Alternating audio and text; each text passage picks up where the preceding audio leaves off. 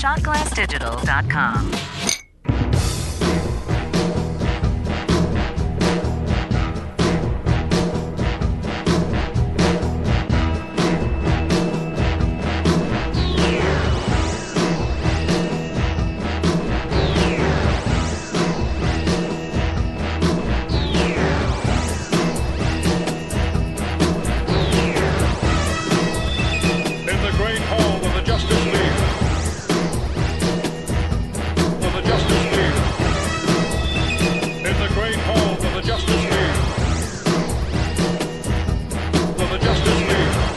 On this episode of Geek Out Loud, I get to be a fangirl because I've got one of the queens of all the fangirls on with me, Teresa Delgado.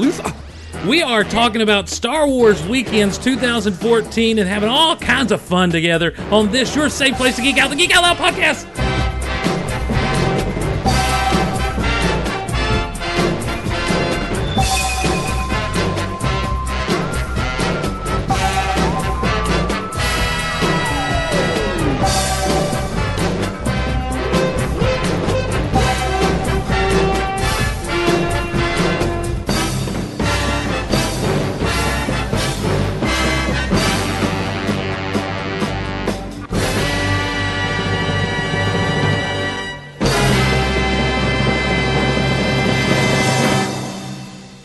Well, hello again, everyone, and welcome to Geek Out Loud, your safe place to geek out on the internet. In a world where people make fun of me for the things that I love, this is my security blanket. My name's Steve Glosson. So glad to be along with you. I got to be honest, no one really makes fun of me for the things I love. I'm beyond that. I'm a grown-up, for crying out loud. Who makes fun of grown-ups? But anyhow, so glad to have you along with us on this very special episode. Had a great weekend, and we're going to tell you all about it. But to do so, I got to bring in a guest. Ladies and gentlemen, from Fangirls Going Rogue on RFR, that's Rebel Force Radio and the Shot Glass Digital Network. Gee whiz, she's a writer at Jedi News. She's on Star Wars Bookworms, and she has her very own website, Fangirl Next Door. She's only one of the greatest Disney experts in the world. Ladies and gentlemen, please welcome to the show, Teresa Delgado. Teresa, welcome to Geek Out Loud. It's about time, man. Let's let this breathe a little bit. Along with the secrets of gummy berry juice. Now, do you remember the gummy bears? Of course I do. I love the gummy bears. Okay, all right. Well, I was just making sure. You need to just calm down now. Come on, just calm down. Welcome to Geek Out Loud. Well, thank you for having me, especially after the weekend we had. My Atlanta, we had a great weekend. And I got to be honest, because, a lot of times when I get out in these things, I don't know who to expect, what to expect, how to expect, why to expect. And you just never know what's going to happen. You just, you don't know how you're going to mesh with people and things and stuff. And my Atlanta, what a time, a good time, if you will, was had by all down in Orlando, Florida at Disney Star Wars Weekends. And you were a huge part of that. Oh, well, thank you. We did have a blast, didn't we? But I have a present for you real quick. I like presents. You like presents? Okay, hang on a second. Okay. Stepping to the... Oh, this is what we do on Geek Out Loud, or Mark Out Loud when we're got silent. Hello?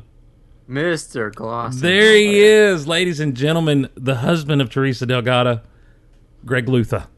Oh, well, thank you for having me. I appreciate it. Man, let me tell you something. You made the weekend awesome as much as your wife made the weekend awesome. Just getting to hang out with you and meet you, and you're kind of the guy, you're the enabler for Teresa. She's all over the web doing all this fan stuff, headed to Disney, talking Star Wars, and you just kind of enable that right along, don't you? Well, I'm definitely supportive of it, yes. You've got a great story with her. Like you met her one weekend and married her the next. Yeah, pretty much. But hey, it's all Disney and Star Wars related, so it's all good. Now, you did two incredible things for me this past weekend. One, you introduced me to Fantasia Mini Golf. Yeah, no doubt. That was like mini golf you've never seen before, though, right? It was ridiculous, man. It's like small fairways. It's like golf that many people should play, but it's like it was some of the most frustrating, infuriating stuff in the world. Who ended up winning though? Did you ended up winning the whole thing Yeah, I did all right. between I the can't six of us? complain. Yeah, Yeah. you did all right. You shot 2 holes in one. you shot 2 holes in one. We're sitting there. The first one you just kind of hit it, and I'm like, oh son of it! I throw the club and throw off the hat and everything, and I'm like, all right, and it's not going to happen again. And 8 holes later, boom, it happens again. That time, throw the club, hat comes off. I'm stomping a little bit, shirt comes off. I was throwing who was the tennis player that always got so mad? Anyhow, I was throwing one of his fits. Just really ticked off. But it was so much fun, man. We had such a good time. Yeah, no doubt. It was a good time. It was good meeting you at the weekend as well. Made it that much more enjoyable. Well, I appreciate it. It was.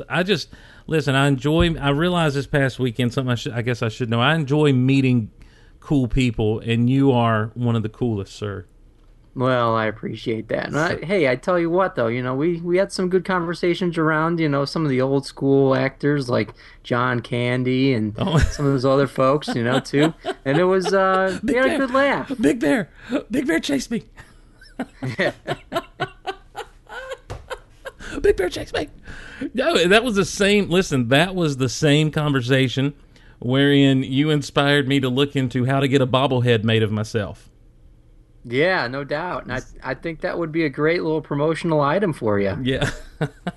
Well, we've got about 30 people in the chat right now, live over at mixler.com/Big Honkin' Show. And so I just want to ask everyone, Steve Glosson bobblehead, thumbs up, thumbs down. Let's take some quick, let's do some quick on the spot market research.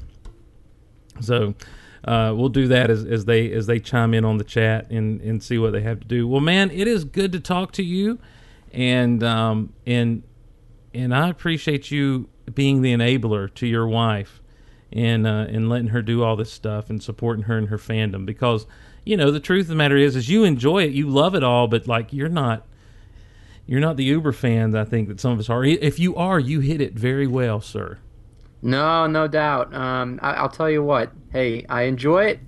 I'm not going to get in the way of it either. And sometimes it's best just to kind of enjoy what you enjoy, and Yes. then when you're sharing a life with somebody else, support them with what they enjoy as well. So it was good. I met a lot of good people, and I think that no matter what your passions are, there's always a person behind it, and we all have that, in common. So, Well, it was good meeting you and some of the other folks last weekend while we were out at Disney. Well, I made a decision this week. I'm moving down to where you guys are, and I'm just going to move in with you.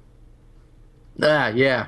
Okay. Well, there is only 2 bedrooms in our place. Well, I and mean, that's- one of them is dedicated to Teresa's, wares and her podcasting and all that yeah, other stuff. yeah. So I don't Well. know. You might have to share it with that. Oh, well, that'd be fine. I can just play with the toys and podcast, and I could be your live-in chef. That's what, I would I appreciate that, and I look forward to some of your cooking one of these days, There or you maybe go. we'll grill out or something. oh my right? gosh! Don't threaten me with a good time, sir. Don't you dare doubt. threaten me with a good time. All right, man. Well, I appreciate it, Greg. It's so good to talk to you, dude. I hope to see you guys sooner than later. Yeah, no doubt. So let me do a little bit of enablement again, Okay. and enable a transition here to my wife. All right. Thanks, man. Good to talk to you. Good to talk to you as well. All right. See ya. See ya. Now, ladies and gentlemen, that's Greg Lutha, and I'm telling you, there were fingers pointed, there were side glances as we started to kind of hang out and make a connection, and it appears that there were some people saying they were going to call Carl in. They were being bromance police, is what they were doing. They were trying to stop a connection between two bros, just trying to build a friendship and build a relationship, and I don't know that I appreciate it. So. I don't know that it's another complete bromance, but I've got a crush. That's all I'm saying about that. Oh, So- y'all are both all in. I can tell. And now I have to live up to that. That's right. You got some big shoes to fill, sister. So, I don't know. His feet aren't that big. oh, okay. Well, there you go. Well, as you know, I mentioned it while I was talking to Greg, and as everyone who's listening live knows, but those who are catching us by the podcast feed may not know, we go live with all of the Golaverse shows at Mixler.com/Big Honkin' Show. There we also do the Big Honkin' Show. And we're not doing a Golaverse show Monday through Friday. We're doing the Big Honkin' Show. And if you're missing the Big Honkin' Show, this is some of the stuff you are missing. Imagine owning the world's greatest songs by the greatest voice of our generation. In a once-in-a-lifetime collection, Big Honkin' Music presents the Ultimate Glossin' Collection. 36 beautiful songs, sung by our favorite artist, Steve Glosson, on 2 CDs for just $26.99.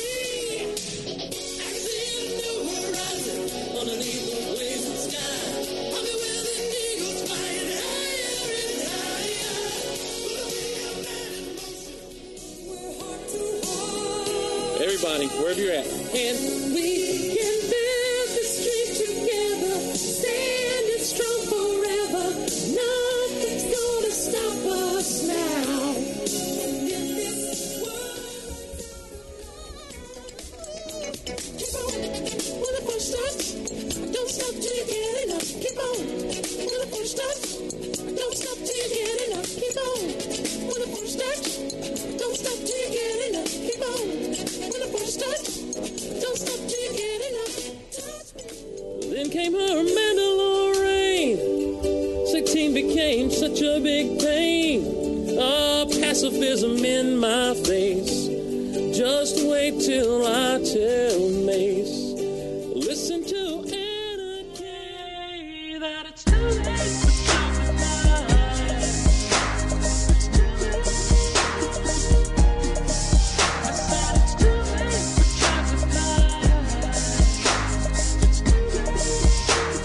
Now, and you get both CDs for just $16.99 for shipping and handling. Supplies are limited. The Ultimate Glossin' Collection is not sold in stores. So that's the Big Honkin' Show. There's a lot of singing that goes on the Big Honkin'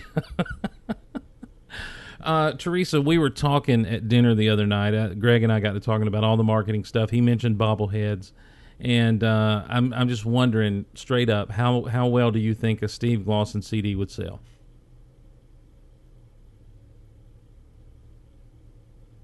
I lost Teresa. Did I lose Teresa? No, you didn't lose me. Oh, my Lanta, what happened? I muted my mic. You scared the bejesus I out of started me. talking, and then you're like, I lost Teresa. And I was like, why? I can still hear you. I can still hear you. So. I'm going to be a creeper. No. CD, good idea. I would buy like 10. Maybe an iTunes album. Someone said, do Ooh, they still yeah, make iTunes CDs? album. Yeah, totally get it up on iTunes. And That'd be do awesome that. So, for sure. Yeah, so we'll see. We'll pray about it and see what happens. But I want a bobblehead too. Yeah, well, we'll have to. I don't know how to make that happen. I've got to research into that. I need to go back through the chat here and see what people said as far as whether they were for it or not for it. But I think most people. I think like 3 people said yeah. So that's 10% of the audience. Okay, we'll do it. You know, I think 10 people will go for it. So anyhow, Teresa, I say all that to say this: it's so good to have you on the show. Oh, well, thank you. So- I've been bugging you forever. You have been, and I was going to Cohen you. I was going to Michael Cohen you because Michael Cohen bugged me for about 3 years before I finally let him on the show. And in fact, we finally recorded a show several years ago, and it never got posted. I don't even know if I could find that audio at this point. It was after Celebration 5, and he sat in on a big conversation about Star Wars Celebration 5, and so I don't. But it never got posted, so I don't even know if that's there. So I was going to do that to you, but then I mentioned you're just so sweet.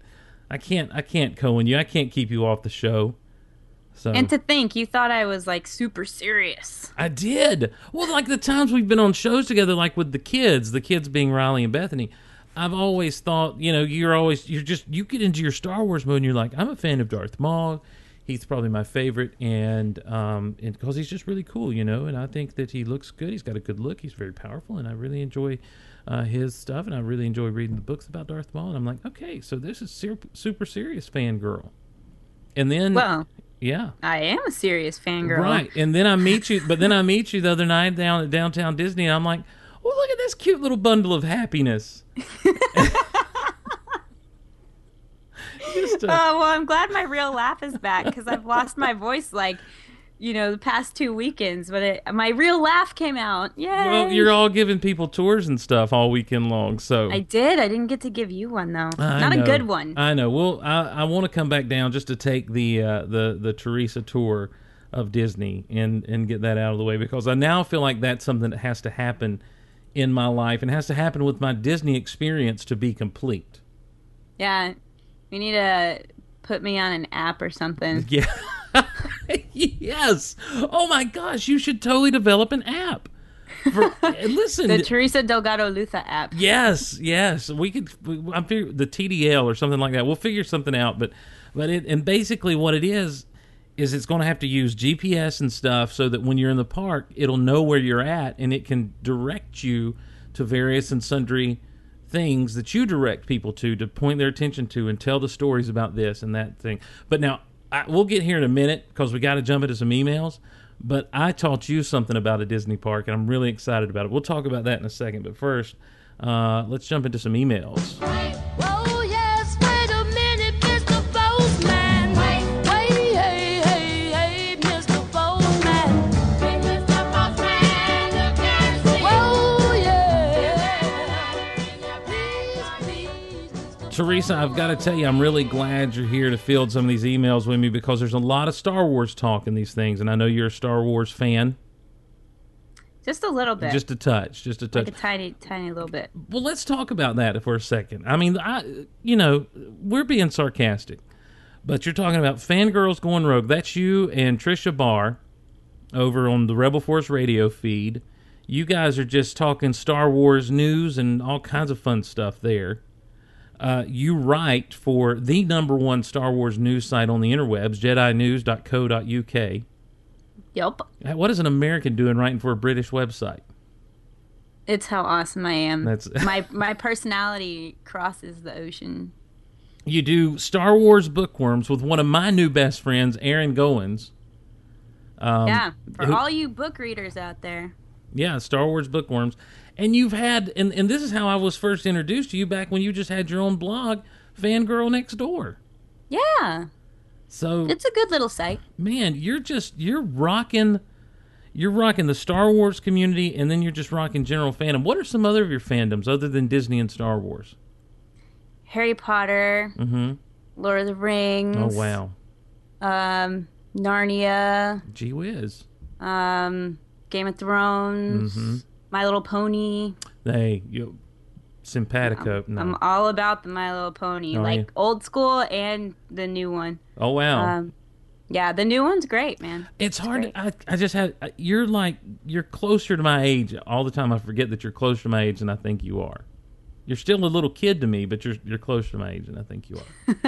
Yeah, someone in the chat just said pony up. Definitely. Pony up. Awesome. Love it. Wow. Okay. I created my own pony, by the way. Oh yeah. Yeah. Do they have a place to do that, or were you just Yeah, customizing it's a on pony? DeviantArt, and I created my own pony, and her name is Lavender Rhyme. I need Greg back real quick. I've got to get. Anyhow, I say all that to say I'm glad you're here to talk some of this stuff because there's a lot of Star Wars talk in the email. Not this one necessarily. This comes from Jacob. He says, "Do you remember Guyver? Not MacGyver, but Guyver. Do you remember? Are you familiar with this at all, Teresa?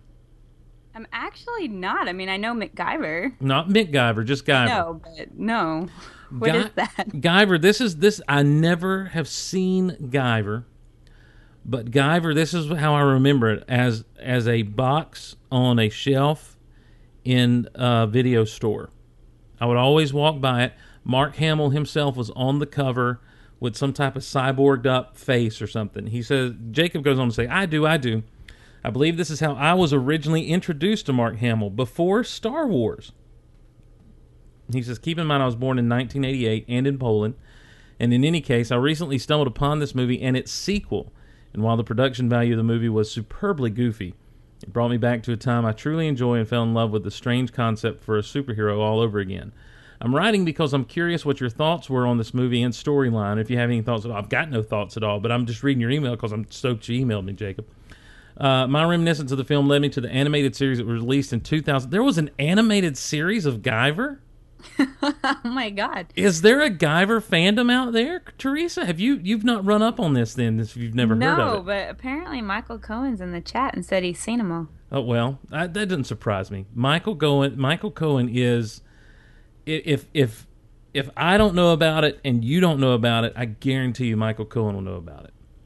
Because Michael Cohen he's got his finger on the pulse and even his finger on the not pulse, but just things that he feels like should be the pulse. So he says it's not particularly for kids. The series does do an amazing job of conveying a great story of a high schooler who was thrown against his will into the responsibilities of a hero. The hero's journey. Ultimately, my recent refound love has me begging for a reboot. I find this story to be right for these times and worthy of being brought back to the big screen.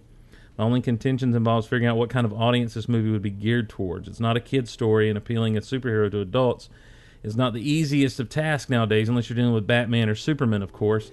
If you've never heard or seen Guyver, check out Mark Hamill movie from 1991 and its sequel, Dark Hero. I might do that. Then again, I might not. So I don't know. Put that on the list of the maybes. I mean, I walked by it so many times in the video store and just could never bring myself to pick up. Back when there were video stores? Yes, back when there were video stores. Yeah. Back in my day, we had these buildings, and you would walk in, and they would have VHS tapes on display, and you could pick out what you wanted and rent them. Oh, I know. Yeah. I used to do that. I know. Let me tell you something. The smells in my life that I really just enjoy are the smells of a video store and a comic book store. Ooh, comic book stores. Mm-hmm. Yes. Mm. But I love the smell of books. So it's like the smell of paper. Yeah, or the smell of new toys I enjoy as well. Mm-hmm. So there's something about did you ever, are you into the Marvel stuff? Yeah. Have you been for a while? Yeah. Okay. Do you remember when Toy Biz was doing the Marvel Legends figures? Yes. The big, every single figure was a chase figure and you couldn't find any of them anywhere.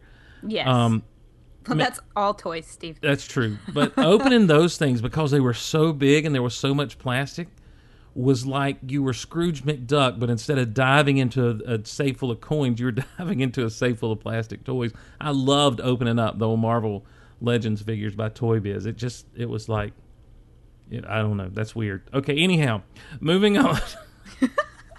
Timothy writes in. Now here we get into some Star Wars stuff. Last episode, I was talking about Palpatine and Vader. Somehow we got off on that conversation. And I mentioned that Palpatine never told Vader the truth about Padme. That for the rest of his life, he thought he had killed Padme. And he never found out otherwise. So that's kind of... He did, technically. Sorry. Well, I mean, but I'm no. going to go there. Right. I'm going to go there. Well, but here's the thing. He didn't. He let her go before she died.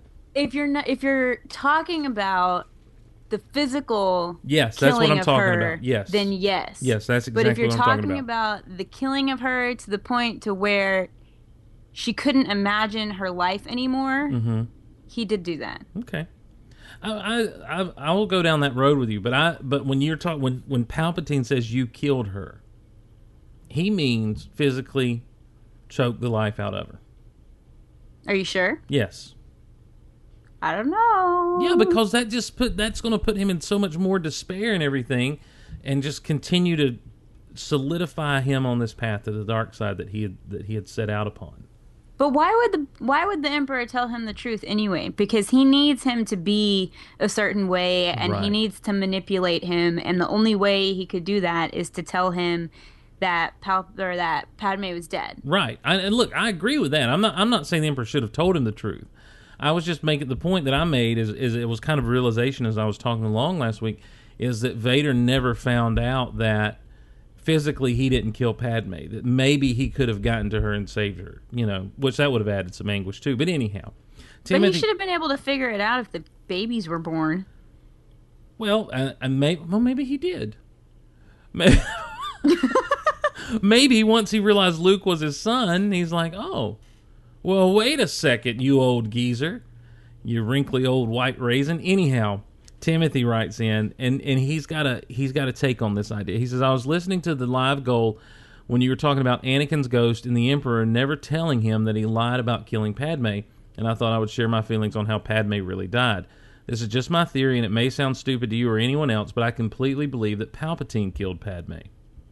We know that Palpatine's master could manipulate the Force to keep those he cared about from dying. We also know that he taught his apprentice everything he knew before being killed in his sleep. If he could manipulate the Force in such a way as to keep people from dying, wouldn't it also mean he could easily have the ability to use it to kill them as well? Palpatine knew that the one thing that could be a threat to Anakin's fall on the dark side would be his love for Padme.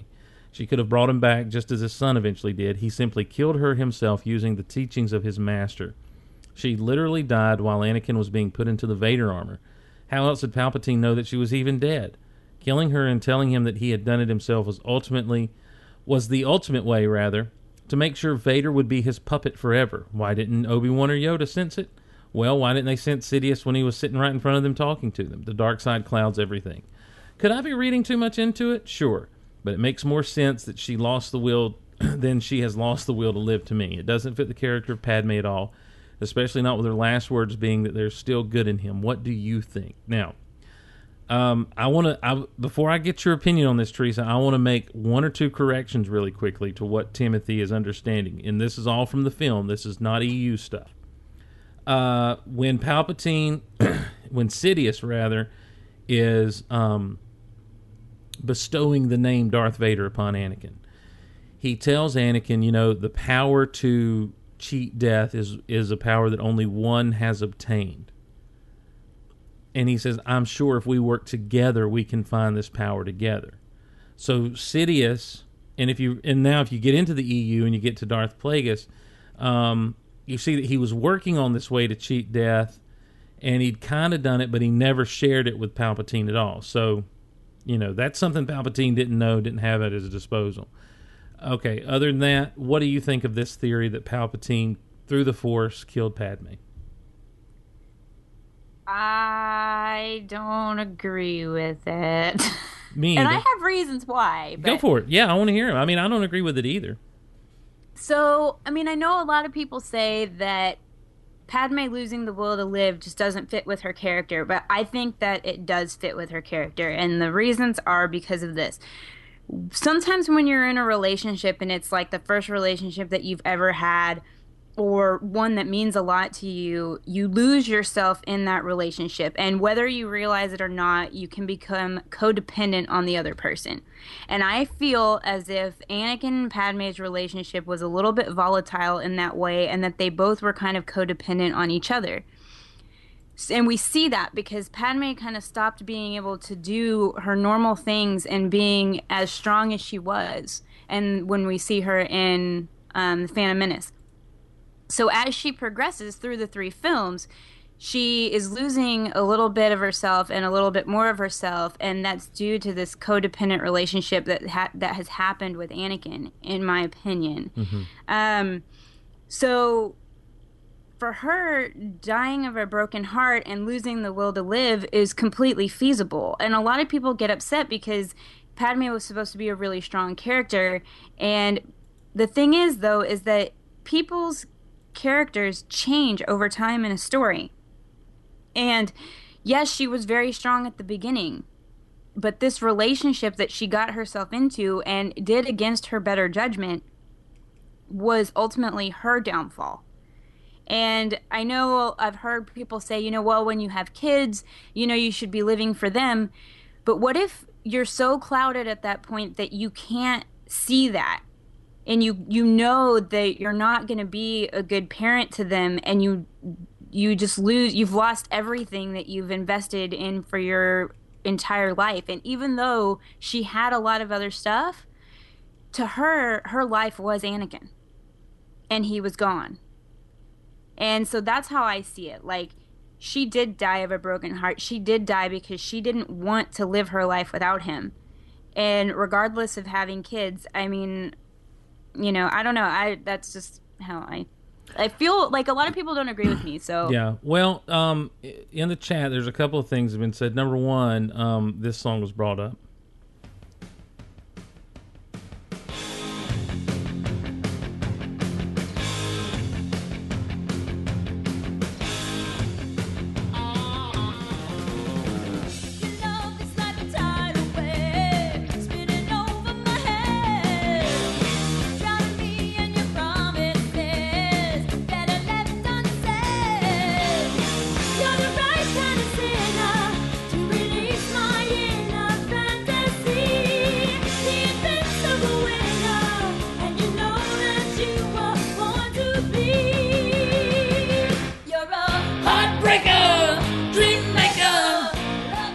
Yeah, that was mentioned in the chat there, and also there was a link posted and said it's a real condition. That it's a real, actual medical condition, kind of dying of a broken heart sort of situation. Takotsubo cardiomyopathy.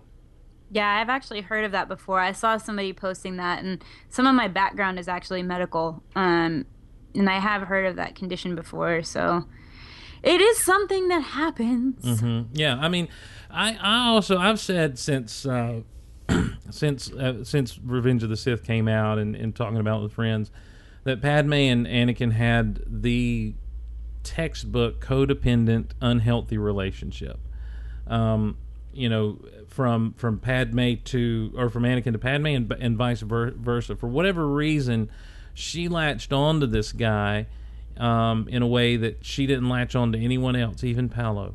You know, and he was able to either get behind her walls or get in her head, and of course she was, you know, he was so scared of loss that if he had feelings toward anybody, that they were going to be amplified. And so, yeah, it's a tricky thing, and it's from a storytelling standpoint, it's a little too easy, but at the same time, it's not unfeasible to what, like you say. We're on the same page here, Teresa. I feel like you're getting a little too defensive about your stance on the Padme thing. Well, here's my thing. You know, like, my relationship with my husband is a pretty healthy relationship, but he has become a part of my life in a way that nobody else ever has. And I've thought about this, like, putting myself, like, in the position of Padme, or if something really bad were to happen to him. And we don't have kids or anything yet, and I can see myself going to a really, really dark place. And not dying, but like a really, really dark place. Now, if I had kids and they were a couple years old or something like that, then I would, you know, fight to try to help things be as easy for them as possible. But with it just being me, I don't know what would happen to me. So I kind of looked at it from that perspective. And I feel bad for her. Yeah. You know, I really do, because she gave so much of herself, and I feel like Anakin was selfish. Selfish! Yeah. Why are you just getting ticked at Anakin there? I mean, you know, there was a little bit, I don't disagree with you, but I think there was a little bit of selfishness on her part as well. You know, she talked to him during Attack of the Clones. They're talking, and she's like, look, we can't do this. I'm a senator, and everyone knows senators don't have love relationships, and you're a Jedi, so it's forbidden for you, and it just wouldn't work out, you know, because it would be scandalous, and it just, you know, we couldn't do this. And he's like, well, we don't have to tell anybody. And she tells him, we couldn't do that. Living a lie would destroy us. We're too much in the public eye. I'm too much in the public eye, and you're too much a Jedi. We can't do this. And then when she thinks they're going to die, she just kind of lets all her guard down and finally says, you know, yeah, I love you. You know, and no, she truly, deeply loves him. Yes, true. Like that song by Savage Garden from the 90s, Truly, Madly, Deeply. She was all like, I want to stand with you on the mountain. I want to bathe with you in the sea. But anyhow, so I say all that to say, and kind of echo what you're saying and agree. I don't think that Palpatine had a hand in it necessarily, outside of his hand in manipulating Anakin. And I think that's the genius of the whole situation, is Palpatine knew that if this one piece would fall into place, everything else would for him. And so with the Jedi coming after him, with Anakin turning, Palpatine, I mean, he had his victory secured. You know, the only thing that could have stopped them would have been had Obi-Wan actually killed Anakin, or would Yoda had won against Palpatine. I think that's the only way that you would have seen, you know, and those were the only two things that were standing in his way. And once those are cleared out, shoot, the galaxy was his. And I have to ask you, in that fight with Yoda and Palpatine, I mean, we all knew Yoda wasn't going to win, but there was a piece of you that was sitting there going, go Yoda, go Yoda. Always. Just do it. Definitely. I'm still confused, and I guess it's because I missed it in the novelization. I was kind of explained to you in that last Yoda arc of the Clone Wars. I was still always kind of confused of why did Yoda leave. He said he said he failed, and I'm like, but you didn't. You could have gone back after him, you know what? And so I'm always a little bit confused about that, but you know it works out. Yeah. So, Matthew Marks chimes in, more Star Wars. I'm sorry, Teresa, I know you're not a fan. He says, I was just listening to an old episode of the Star Wars Report, where you and the Blantons do a commentary of Revenge of the Sith. Yeah, the kids were actually here at the house, and we did it from my living room. He said, you made the comment, and I've heard you say this before too, that you want there to be an episode of Rebels where Obi-Wan goes after Vader to try to turn him back. That would be a fantastic idea. I think it's kind of necessary too. As you said, at the end of their duel, Obi-Wan considers Anakin completely gone. If the movie ended there, it would justify Obi-Wan's position in the original trilogy that there's no good left in Anakin. Then you have Padme's dying words that there is good in him, so what changes between that and A New Hope? Unless Obi-Wan just doesn't believe her. Yeah, okay, Padme, you're just a crazy dying woman. What do you know? So I agree that your idea for a Rebels episode, or maybe a novel or Marvel Comics miniseries, would really solidify the original trilogy bin position. May the Force be with you. And that comes from Matt Marks. I've said this before, Teresa, and I'll just reiterate it real quick. And so it'll be the third time it's been said, because I've said it before, and he said it in the email, and I'm saying it again. That I would, for a season finale kind of thing in Rebels, I would love to see an older Obi-Wan go after Vader. Of course, it's now the timing of Rebels is a little too close to A New Hope, being 4 or 5 years out. But I would like to see a story where, after some meditation, after some communication with Qui-Gon, that Obi-Wan really does decide that there's good in Vader. Because Vader tells Luke that Obi-Wan thought the way he did at one point, when Luke says there's still good in you, I feel it, and Vader says, Obi-Wan once thought as you did. That's Return of the Jedi. But we never really get that from anything in Revenge of the Sith. And so I thought it'd be cool to have Obi-Wan one last time, try to go after Vader, to turn him back, not with the plan to fight necessarily, not to take him down, but to try to turn him back to the good side. And that's why when Vader, and it makes sense that when Vader on the Death Star then says, you should not have come back. That's one of the first things he says to Obi-Wan is, you should not have come back. And it would kind of make the rest of that stuff cohesive. It'd be cool to see kind of a younger, not quite as elderly Obi-Wan go after a Darth Vader and see them go at it, and then Obi-Wan just, get away barely kind of thing.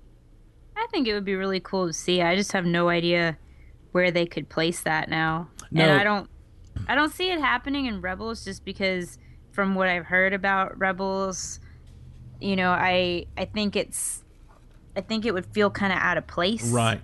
Well, and I said all this before I knew what Rebels was actually going to be. So get off my back. Yeah, sorry. Just calm down, Steve. No, before I realized because Rebels now, is going to be set, 5 years before Star Wars? Something like that. Yeah. And they've said that the band of rebels that we see is not going to be the start, like the main people that create the rebellion, right. but characters that have something to do with it. Yeah. Ish. So, yeah, I definitely, and so since they've kind of defined all that, my idea is kind of going out the window. I've let it go, which is fine. That's fine. Let it go. Yeah. And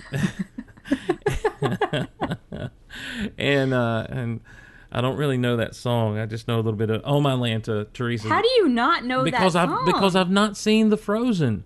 Why? Because I just haven't. Oh my God. You're gonna love Olaf. Because Teresa, I am 37 years old and I can't go to a movie theater by myself for a children's movie. It's just kind of weird.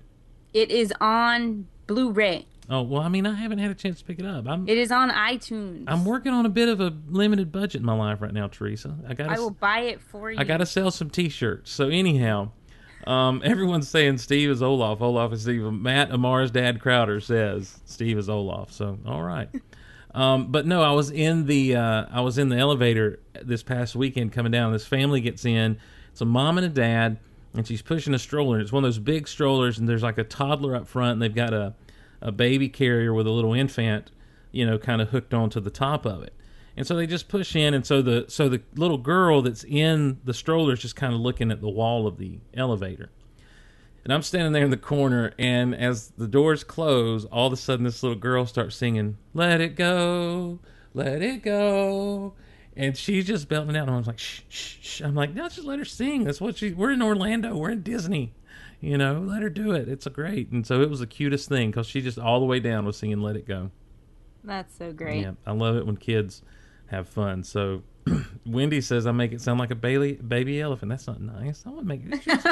She's a cute kid. I don't know. Let it go. Let it go. She was a precious little child. She reminded me of that little girl. Have you seen the YouTube video of the little girl singing Elvis while her dad's driving her down the road? Yeah, I have, my gosh! Actually, that little video makes me happier than just about anything else in the world. Ooh, somebody in the chat said Tangled was better than Frozen. Uh-oh. And I will say this. Go for it. I think that Anna and Elsa are cousins of Rapunzel. So that's what I have to say about that. So you don't think one's better than the other? No, I like both the movies pretty much equally, and I just think that they're related, and I think it's on their mom's side. Their moms or sisters. Now look, I know I've not seen Tangled either. Oh, I know. Well, now I'm gonna do it. Oh, my Lanta. And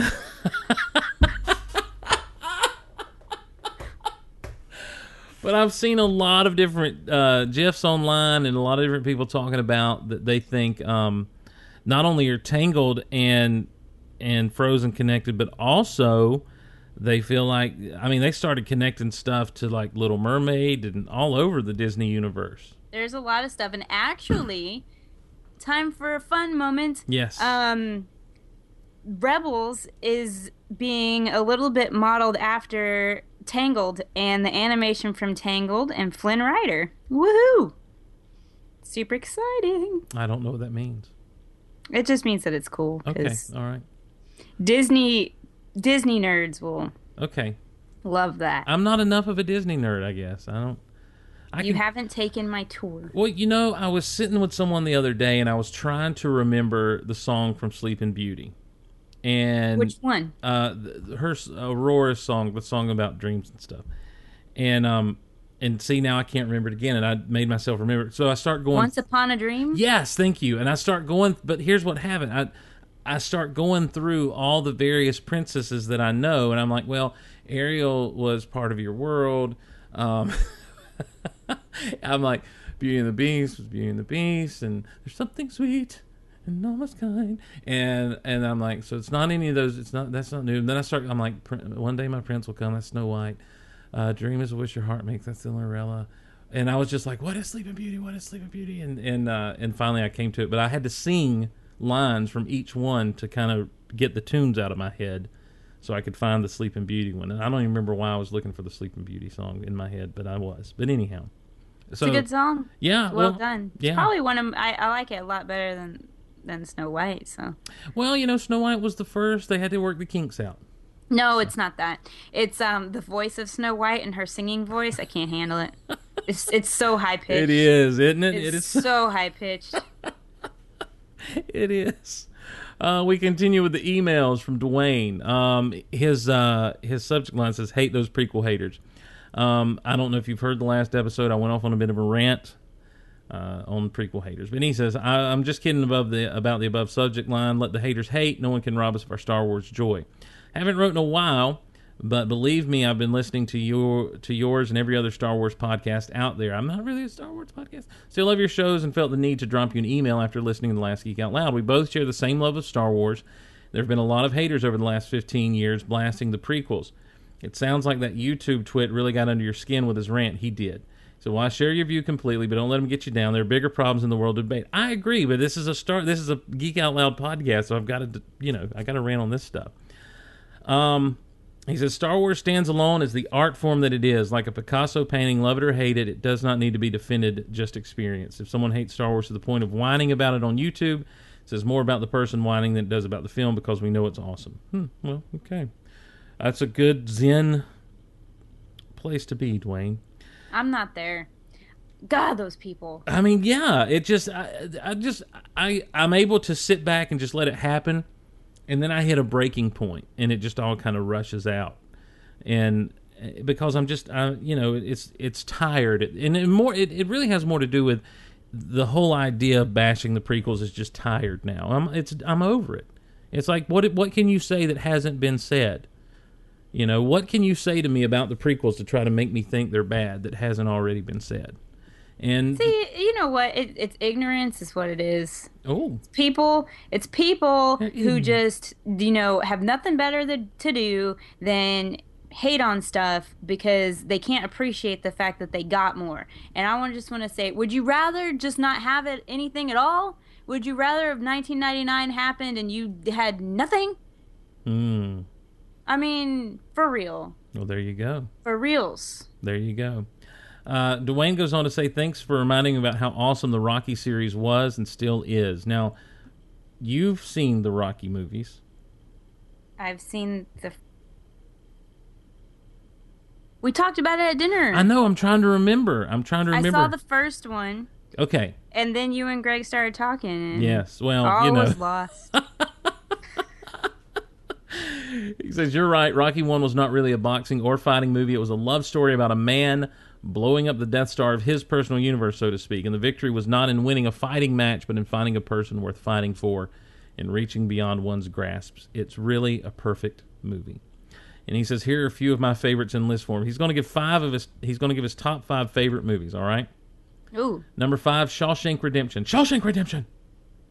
Have you Good ever? movie. Yeah, it's a great movie. Number 4, The Princess Bride. Ooh. Yes. Anybody want a peanut? Oh, I love The Princess Bride. Me too. Number 3, Terminator. Okay. No. Okay.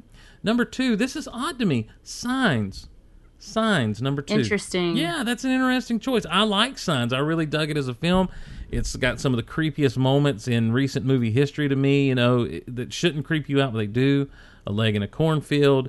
The handheld video footage of the alien walking by the kids' birthday party.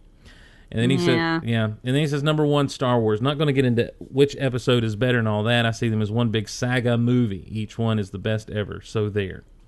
I asked you before we went live, your favorite Disney movie. You said Lion King. Would you say that's your favorite movie? No. Okay. Return of the Jedi. Oh, I'm fist bumping you all the way from Georgia, my friend. So. Return of the Jedi, everybody talks about Empire, and it's amazing, and the writing, and the directing, and the depth of the story, and blah, blah, blah, blah, blah, blah, blah. All right? Go on. Return of the Jedi has Ewoks, and the Empire is defeated by kind of like intimidating bears that'll probably eat you, but bears that didn't have anything special about themselves except for their will to defeat the Empire, and they did it, and it was amazing. And you have the redemption of Darth Vader and Anakin Skywalker, and you have Luke Skywalker in his black outfit, which is just amazing. And you have the realization that the Force is growing and it's getting stronger, and sorry. And C-3PO is a god. I mean, there's so much, and you get the one of the best scenes of all time when Leia first meets Wicket. Who does not love that scene? And if you don't love it, don't tell me because I don't want to know. Well, I love Return of the Jedi, and as Sam Witwer pointed out on the commentary that he did with Jason and Jimmy Mack at Rebel Force Radio, that a lot of people who say Empire is the best read a lot into who Vader is and what Vader's going through in that movie based on Return of the Jedi. So, yeah, there you go. Dwayne closes out. He says, thanks for all the great podcasts. I got my tickets for Celebration 7. Hope to see you there. Well, Dwayne, I hope you have fun at Celebration 7. I'm still not sure that I'm going to make it out. So, oh, you're going. Are you planning on Celebration 7? Yeah. I hear you. And we're going to take you. We talked about this? We're going to get a van. Okay. We're going to get a van, and we're going to go. Oh, yes, we're going to road trip. Yes, we are. We're going to do the American version of Caravan of the Force. Yep, we are. Yeah. I'm all for it, man. I'll yeah, the 15-passenger van. We're going. Yes. We need to. Oh my gosh, that'd be fun. Now it's going to take us a while. Can you imagine how much fun we'd have? I think we'd have a blast. I think it'd be great. Greg sitting shotgun. Ugh. I'll be laughing the whole time. I feel like I need to sit shotgun because I feel like I'm more the Chewie to his Han Solo. But anyhow, finally, Chris chimes in with another Star Wars question, and he simply says this: do you know? And the answer is yes. How the clone troopers became the stormtroopers. This is one aspect of the series I haven't been able to figure out. Maybe you can shed some light on this. I don't actually know if I know that. Oh, okay. Well, I mean, so please tell me. Okay. Do you know? Yes. Well, I mean, it's just natural things that go down when Order 66 is given. They obviously turn on the Jedi and stuff, and you find out and you realize that their whole purpose in their cloning was to be cloned to serve the Emperor, not even the Republic, but the Emperor. And of course, because they're advanced, they're fast aging and everything, George Lucas has even said by the time Star Wars rolls around, you don't even have clones anymore. It's just people that have been recruited in. And so whether by force or by coercion or because they think it's their way to the top. And so you've just got just people from all over the galaxy that have just signed up to be stormtroopers, basically. And the clones, for the most part, are probably gone, died out at that point because, all the genetic... what was that word I just tried to say? Genetic material from Jango Fett is gone. So that's what I understand. Fett's so weak. A what? He got his head chopped off in like a minute. Well, I mean, it was Mace Windu, for crying out loud. Well, yeah, but me and Mace Windu have problems after the ending of season 5 of the Clone Wars. So, why? Did you not see what he did to Ahsoka Tano? Did you not see that? Oh, yeah. Well, they all did it though. Wank. They all did it though. Yeah, I know they all did it, but Mace was the one that was talking the most, and so therefore I'm like, you have a purple lightsaber and that's awesome, but I don't like you. Well, it's Mace, and he was really serious. I think, I've got a whole Steve Star Wars corner that I've just been itching to do, and I hadn't sat down and done it, just about the Jedi from the prequel era. And, ooh, yeah. You're going to love our next discussion on Fangirls Going Rogue then, because we're doing that. Oh, my land. I've got to beat you guys to it. When are you recording? Not telling. Well, I'm staying up late tonight, so there.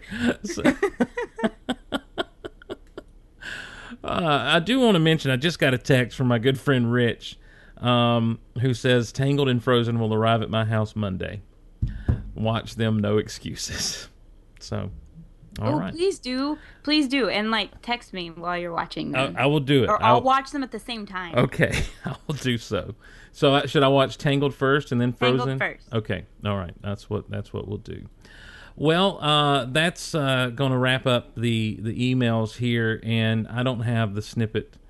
I forgot to pull the snippet segue music, so we'll just say let's jump into some snippets real quick. Snippet. Whoosh. They've announced the title for what should be called World's Finest. and it's Batman v Superman: Dawn of Justice. How you feel about that? Oh, I still don't know. And you're okay.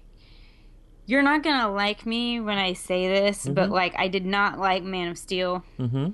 Didn't like it at all. Yeah. And I'm not a huge Superman fan. I never have been, and I was really hoping that it would kind of like pull me into the Superman thing, and it didn't.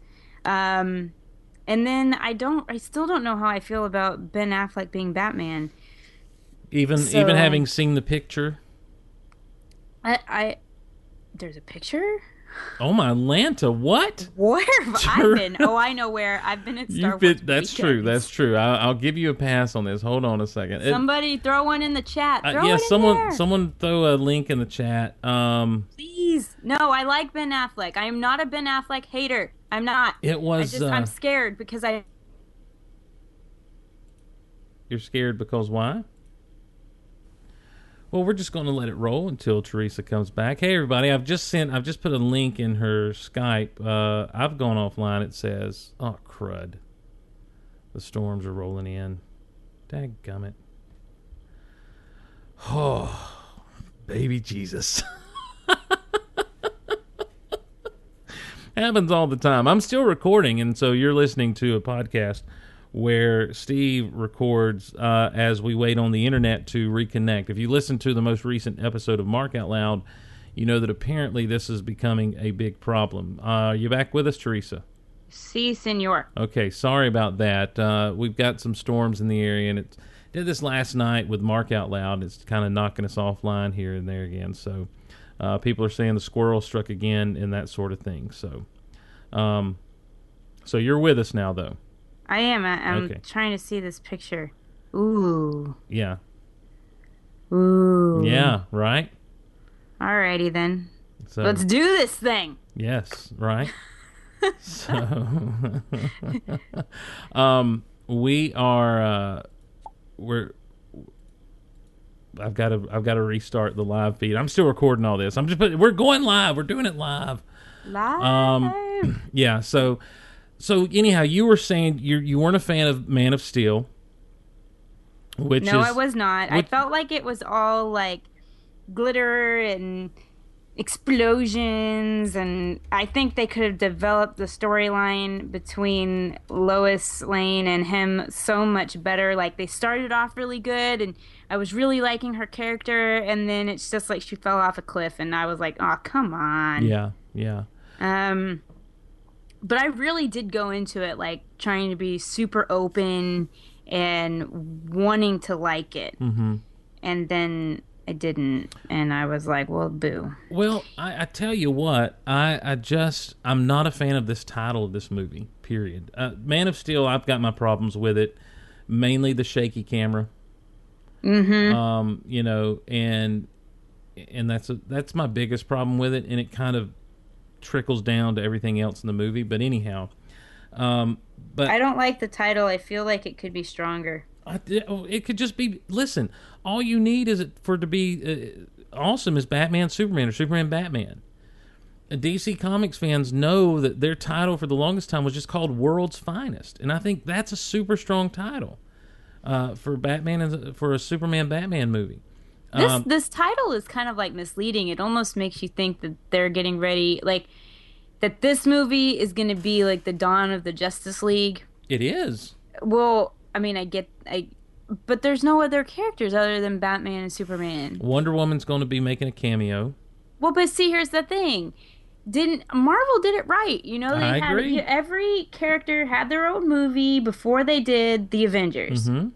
And they're doing it wrong. Yeah. I agree. Listen, you're doing it wrong. I've said from the get-go, way back when they were just going to launch a Justice League movie back during, between Batman Begins and Dark Knight, I kept saying this is not smart. This is not smart on their part. But their model for everything has been, and in fact, apparently, I heard Joe Quesada say that Marvel broke the mold. That everyone thought you start big and then spin off the movies out of that, of all the individual characters, instead of doing it the way Marvel has done it. And I'm like, but it doesn't make sense to do it that way.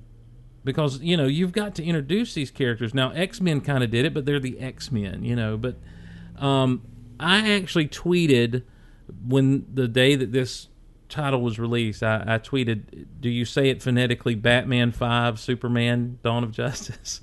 Because, and then I heard someone else on a much more popular podcast who is actually a professional comedian make that same joke, and I'm like, I made it first, so there you go. Yeah, nobody listens to that guy. Yeah, well, I don't know. They listen to us. Speaking of teen movies, I did see X-Men with the kids. So jealous. While we were down in Orlando, I'll be talking about that next week, hopefully with Eris Chernovice from Del Rey Publishing. So I need to see that, and I need to see Maleficent. X-Men is pretty good. I would just go ahead and see Maleficent first. Okay, I'm a huge X-Men fan, so yeah. Well, you're also a huge Maleficent fan too. I'm a Maleficent. So now that sounds like a baby elephant. That's right. Maleficent the elephant. But we'll be talking about that next week. I do want to say, and I'm not going to spoil it for you. It's there's a lot that happens, and it's yeah. There's Is a it lot. the end of the X-Men movies? No, stay after the good. credits. Good. Yeah. Well, who doesn't? Yeah. Well, I'm just saying they hadn't typically been that way in X-Men movies. So no, but I mean I stay till the end of the credits for any movie because these days you never know. Yeah. You never know. I hear you.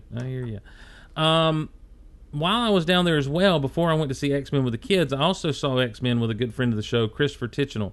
But I hooked up with him and his wife, Alita, down in Orlando at this place called the Acme Superstore.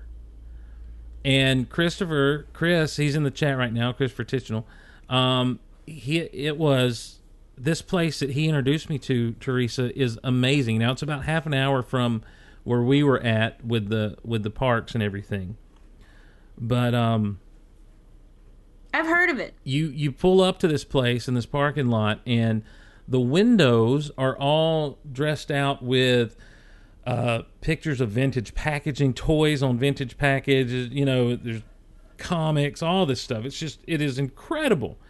And you walk in, and it's clean, and there are just rows and rows and rows of just toys. You've got a row that's superhero toys, an aisle of superhero toys. You've got an aisle of Star Wars.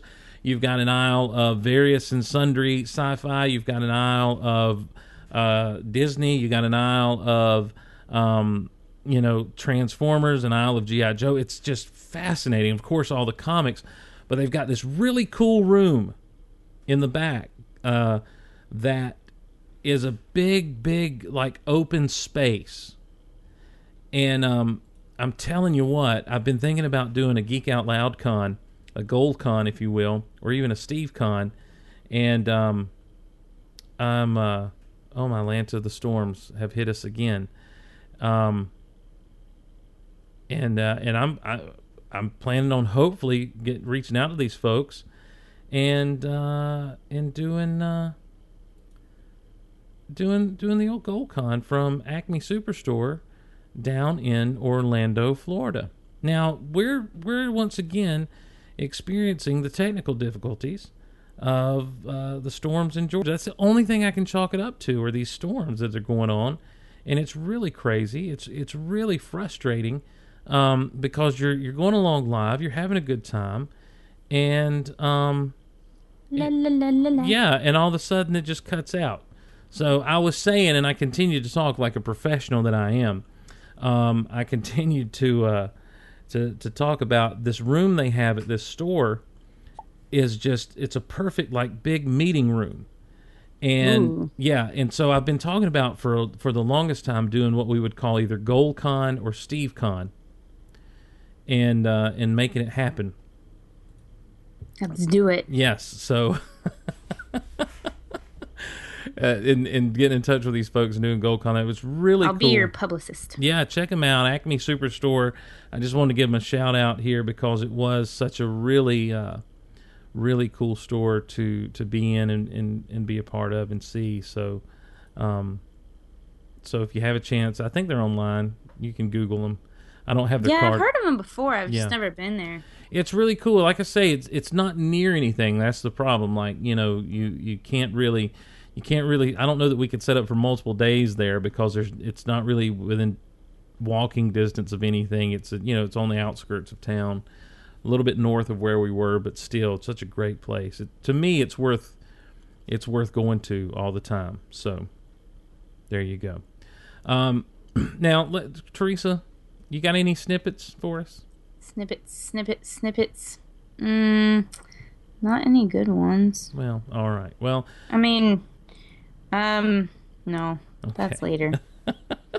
Well, then let's talk about what we came here. I got something cool. I mean, it's not really like news. It's like her universe did so well. Oh, we're going to talk about that during weekends. Yeah. Oh, okay, never mind. I don't have anything. Well, then let's just talk about what we came here to talk about. Let's talk. Okay. let's talk some Star Wars weekends. Wait, wrong. Dadgummit, Steve. Learn to produce a show. Here we go. Let's talk about Disney Star Wars weekends.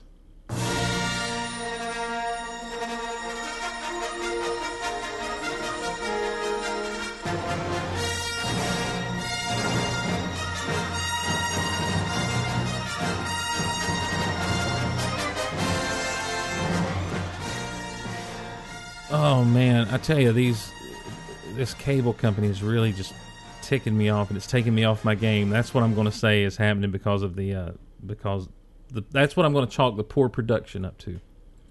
My personal poor production. I'm going to chalk it up to storms and Stormtroopers. Yeah, stormtroopers. There you go.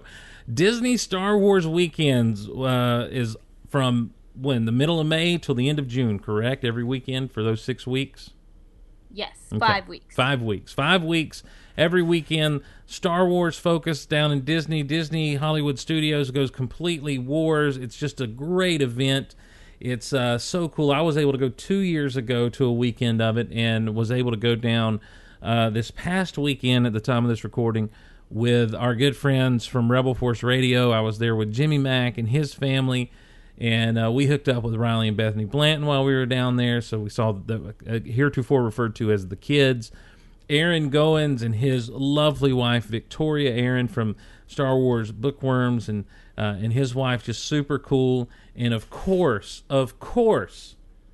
there was Teresa Delgado Luther and her super cool husband, Greg. And so, and Teresa, we'd never really met before. We'd talked a couple of times on some podcasts, and there was an email shot back and forth here or there, but we'd never really met. And so it was this great moment where you're like talking to your best friends, Riley and Bethany, and then you turn and there's Steve.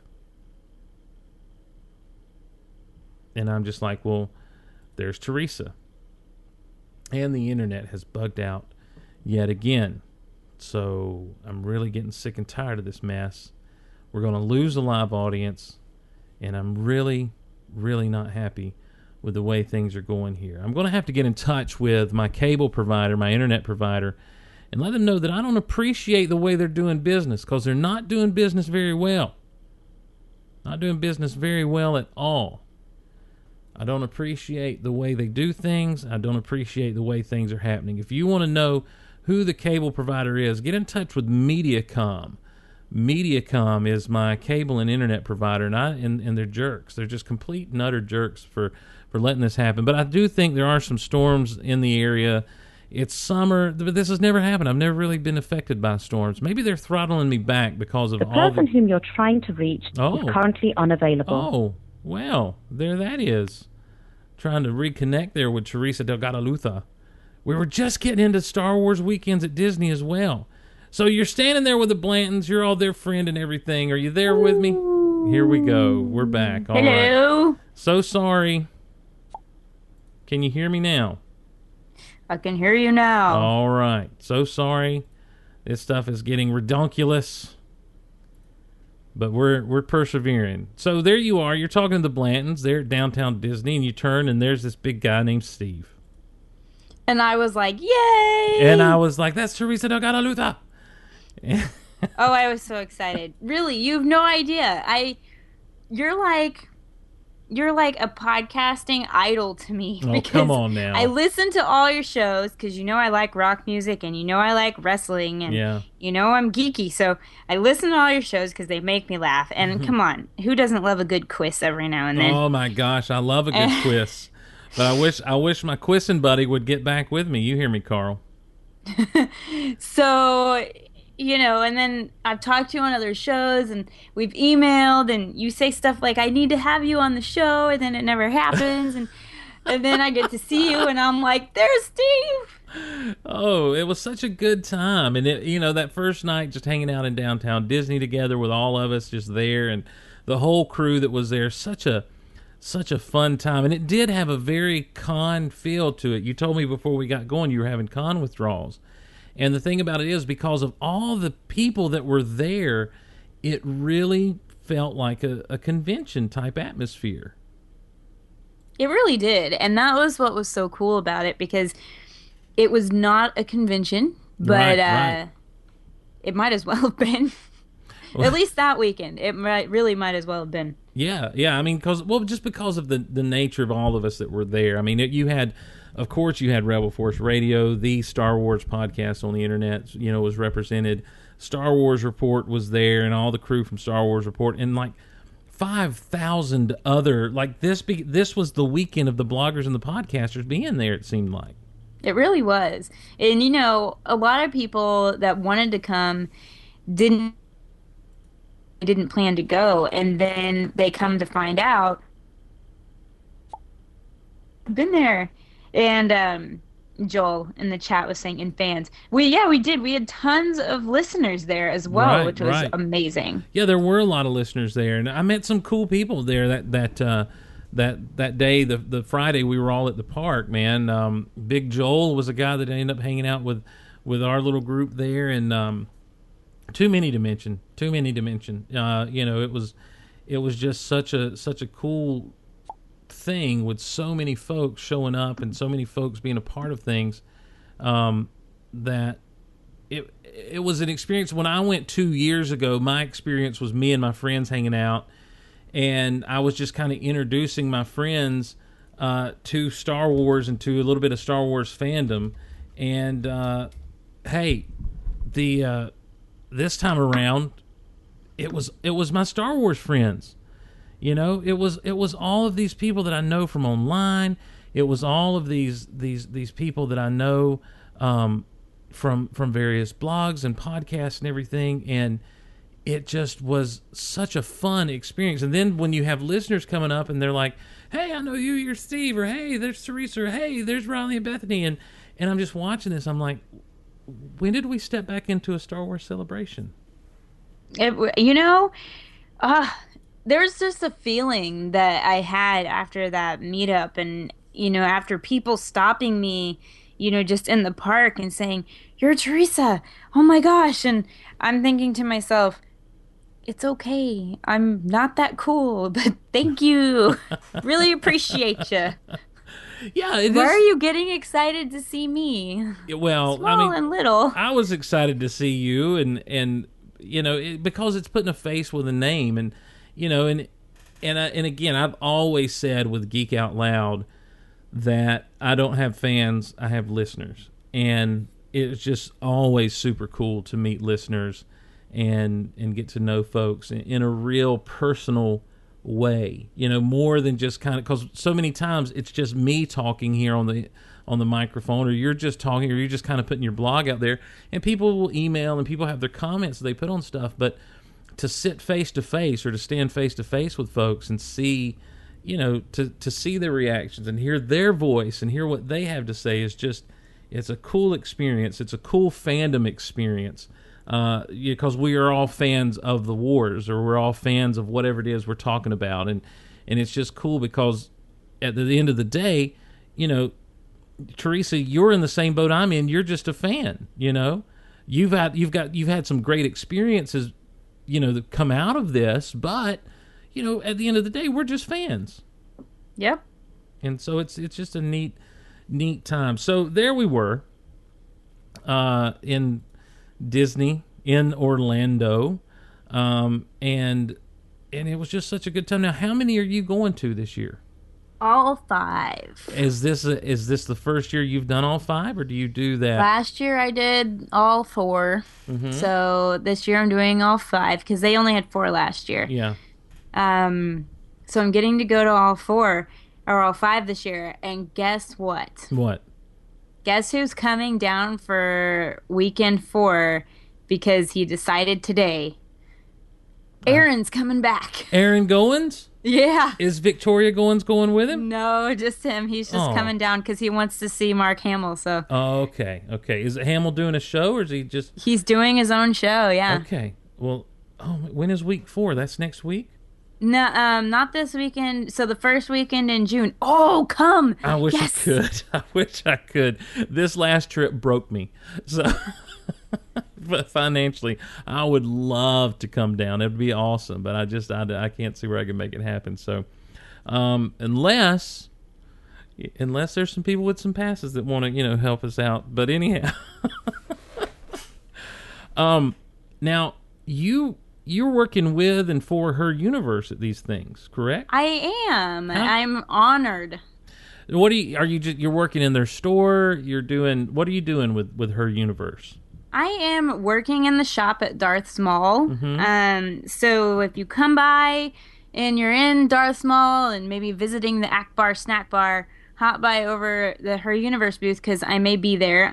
I work like 1 or 2 days out of the weekend, and I'm working for like 3 to 5 hours, just kind of depends, and helping to sell the clothes and talk to other Her Universe fangirls and guys buying shirts for their, women in their lives, helping with sizes, and I tell you what, talking about how much I love it. I got to tell you, I'm looking at the Her Universe stuff whenever there's new stuff, and I'm just like, I understand why Ashley started. Ashley Eckstein, of course, started this line. It's for females because the girls always seem to get overlooked when it comes to geek apparel, and I totally get that. But then I'm looking at stuff, I'm like, well, now they're getting all the cool stuff.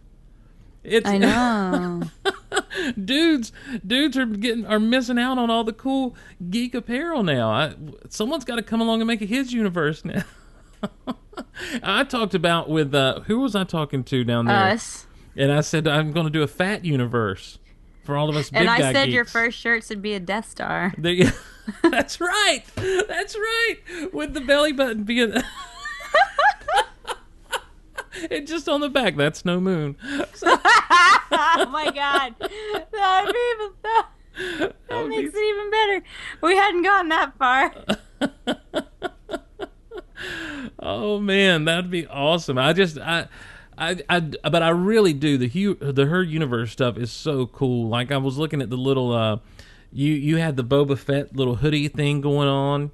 The Boba tank. Yeah, yep. the Boba tank, and Ashley was rocking the Ewok one. And Ashley Eckstein, that is. I'm talking. I've met Ashley once. I'm talking like I know her. Sweet as she can be, by the way. And I'm just looking at this stuff. I'm like, well, why don't dudes get stuff like this? So. Well, it's because you don't have an Ashley. That's true. Tell me about it. The thing about it is, someone had mentioned in the chat, they were asking about sizing, if we were going to have sizes. So I don't have any insider information. All I know is that they are trying like crazy to get sizes back in because we have sold out of the Ewok tank, which is my favorite. Yeah. My absolute favorite.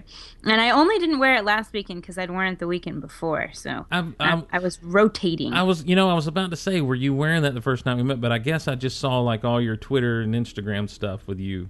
Yeah, I have a lot of pictures of me in it. We sold out of that. We've sold out of the Han Solo dress. We've sold out of the Boba Fett tank. At least we sold out of it in like smalls and mediums, and we may have sold out of larges. We're running low on sizes and pretty much everything. Wow. And that's awesome. Yeah, that's such good news. But, I know Ashley really wants to get some sizes back in so that she'll have stuff for the next 3 weekends. And I'm hoping that when I get there, like tomorrow, that we've gotten new sizes in. So you're going tomorrow? Tomorrow's Thursday. Friday. Tomorrow's Friday. Oh my Lanta, you're going this weekend. Who's going to be there this weekend? Like celebrities? Yeah. John Ratzenberger. Mm-hmm. Taylor Gray, so Ezra Bridger from Rebels. Ray Park. Oh, okay.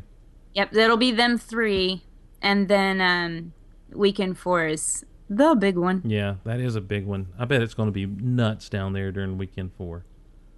I can't wait. Oh, So I wish I could get back down there. But see, I want to get back down there for the experience of hanging out with you guys, though. That's my thing. It's like, that's what Celebration is for me now. It's like, if I go to Celebration, then I get to hang out with Michael and Crystal Cohen. I get to hang out with the kids. I get to hang out with Carl. I get to hang out with Jason Hunt. I get to hang out with all my friends who are fans as well, and the Star Wars, and we get to see each other again. And so I would just love to get down there to hang with you guys, see my friend Greg, all this good stuff. So yeah.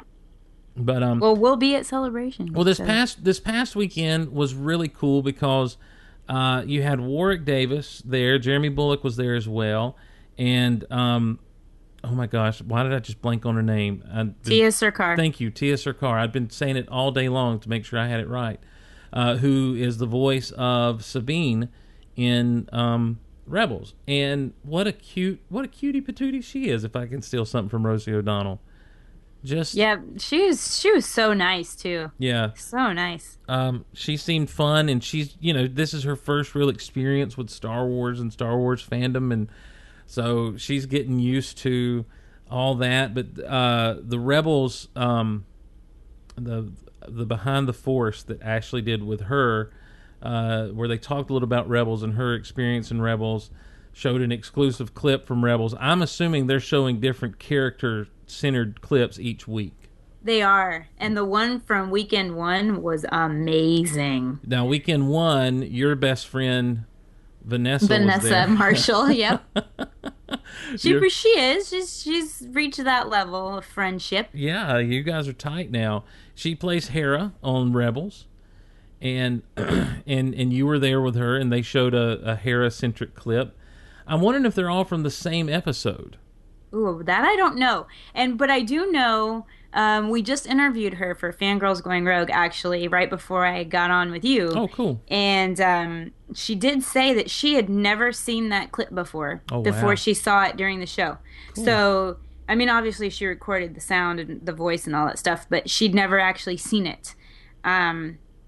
They really are keeping them in the dark a lot. Yeah. So they don't really know too much more than what we know. Well, they're also, a lot of them are new to the whole idea of the Star Wars, like I say, the fan base and the universe, and I don't know that they're ready for all of the bombardment of questions they're going to get from fans and people about everything, and wanting to dig and know and understand and get all the dirt and all the secrets and everything. But the show, I'm telling you what, I was really kind of cold on the idea of Rebels. But everything I've seen the past few weeks, and then seeing the clip that we got to see that focused on Sabine, is kind of helping me turn the corner on this. If for no other reason than Star Wars then Stormtroopers and TIE Fighters, for crying out loud. I know. It's going to be amazing. You haven't seen the other clip, but it was pretty awesome. So I think that the characters are going to be really... I think a lot of fans will be able to attach to them in the same way they attach to Ahsoka and Ventress and some things like that. So I think it's going to be good. I hope so. I hope that fans are able to attach these characters, and especially I like the fact that you brought up the person of Ahsoka, that character who, for a lot of fans early on, were kind of like, well, I don't really know about this guy, but then. By the end of it, we're all blubbering messes at the end of season 5 as she's walking away, and so I'm hoping we have similar experiences with some of these characters. I tell you, I was very kind of hesitant at the idea of Ezra being a former Jedi or Padawan who just kind of escaped or whatever happens. Kanan, I'm sorry, Kanan. Thank you. But in that trailer, where the Imperial officer's like, aim for the Jedi. I'm like, that is amazing. That's awesome. He's just so surprised to see a lightsaber. And you know what makes it even better? What's that? It's Freddie Prinze Jr., man. It's rather cute. My 90s crush is coming back, and I'll tell you right now. If he comes to a con, I'm going to be the first one in line. With Trisha Barr right behind me. The two of us are going to be geeking out so hard. What was the song from She's All That was so big? Kiss me. Yeah, I was going there, but I didn't want to step out too hard. Kiss me beneath the milky twilight. Yeah, I didn't want to go there too far because I wasn't sure. But now that you did, I had to go there. So now we just need to play the clip from the movie where he's doing the hacky sack. He's No. like hacky sack. Okay. Hacky sack. All right, I want to tell you something. I was in the hotel room one morning getting ready, and I just had the TV on. I didn't turn on the TV too much this week while I was down there, but I had the TV on, and She's All That was on, and for some reason I left it there. Because it's a fantastic And movie. it was that scene, the hacky sack scene. Yes. And Never let it drop. yes, Never let it drop. Eventually it drops. But then, conversely, then as I was packing up to leave Tuesday morning, I had the TV on and Pitch Perfect was on. So that's a good movie as well. But anyway. Pitch Perfect is a fun movie. I love that movie. I love it. We'll go out there and say it. I love it. I'll say it. I absolutely love it. So anyway, back to Star Wars weekends. It's Aka fantastic. It's amazing. Aka amazing. You our experiences were a little bit different. You're a Disney pro, and I recognize and I bow to your Disney professionalness. I have some other friends in my life who I think may give you a run for your money, but I think you outdo them. I really do. I think that you've got a little bit more of an edge on them when it comes to your expertise at the Disney parks and that sort of thing. But Friday, we were all there Friday for the RFR meetup and all the good times. And I want to kind of brag about my experience for a minute, if I can do that. Please do, because I'm Aka jealous. Well, first of all, I was with RFR, Rebel Force Radio. I was not substituting for Jason Swank at all. I can't fill his shoes, but I was just there to kind of be a help to whatever Jimmy Mac needed, giving out Little Debbies, holding microphones, whatever the case may be, and having a blast the whole time doing it. Well, Jim is telling me, hey, I've got a scheduled interview with Jeremy Bullock and Warwick Davis, and so I'll be going to do those. I'm like, cool, you know, and I never put in to go in. I'm like, you know what, I'm not going to be like, hey, I'll go with you. You know, I was just going to let him do his thing and say, well, I'll meet you back up at such and such a time. And then he turns to me and says, so would you mind coming and taking pictures? And you're like, of course. Yes. I'm just kind of, I look at him. I'm like, did you ask? Is that? And I'm like, yeah, I'll go. That's cool. And so, you know, and I'm pretty good about keeping stuff together. And so I did. I didn't really butt in on the interviews or anything. I let them do their thing. But it was so cool. Actually, we went to where they were kind of, the celebrities, I don't want to say their holding place, but, you know, the kind of their lounge, if you will. And it's the press lounge. Yeah, and we were outside in a nice little courtyard doing this stuff. And while we're interviewing Warwick, Ashley comes walking out, and of course she's friends with Jimmy and his family, and so she comes over and talks to them. And then here comes James Arnold Taylor. And now I'm friends with James. I love James, good guy. James is awesome. He's super cool. And he comes walking out, and he just starts walking back and forth by the table where we're interviewing Warwick because he's trying not to interrupt. And and eventually he does, and it was just so cool. It was good to see James, and so we're sitting there talking to Warwick and stuff, and I did interject. It was one point when we kind of got off on Willow a little bit, and you know, but I tried, you know, I held it together pretty good. Had my picture with Warwick, then we sat with Jeremy Bullock, had a great interview with Jeremy Bullock. You need to tune into Rebel Force Radio when they get these interviews up. The one with Jeremy Bullock is fantastic, and he's just so funny and such a cool guy. But afterwards, after all this had happened, and this is like the next day, I'm talking to Bethany and Riley, I'm talking to the kids, and I'm telling them about, you know, just sitting there with Warwick Davis, and I'm like, and I held it together pretty good, but then I got to thinking about, this is Wicked.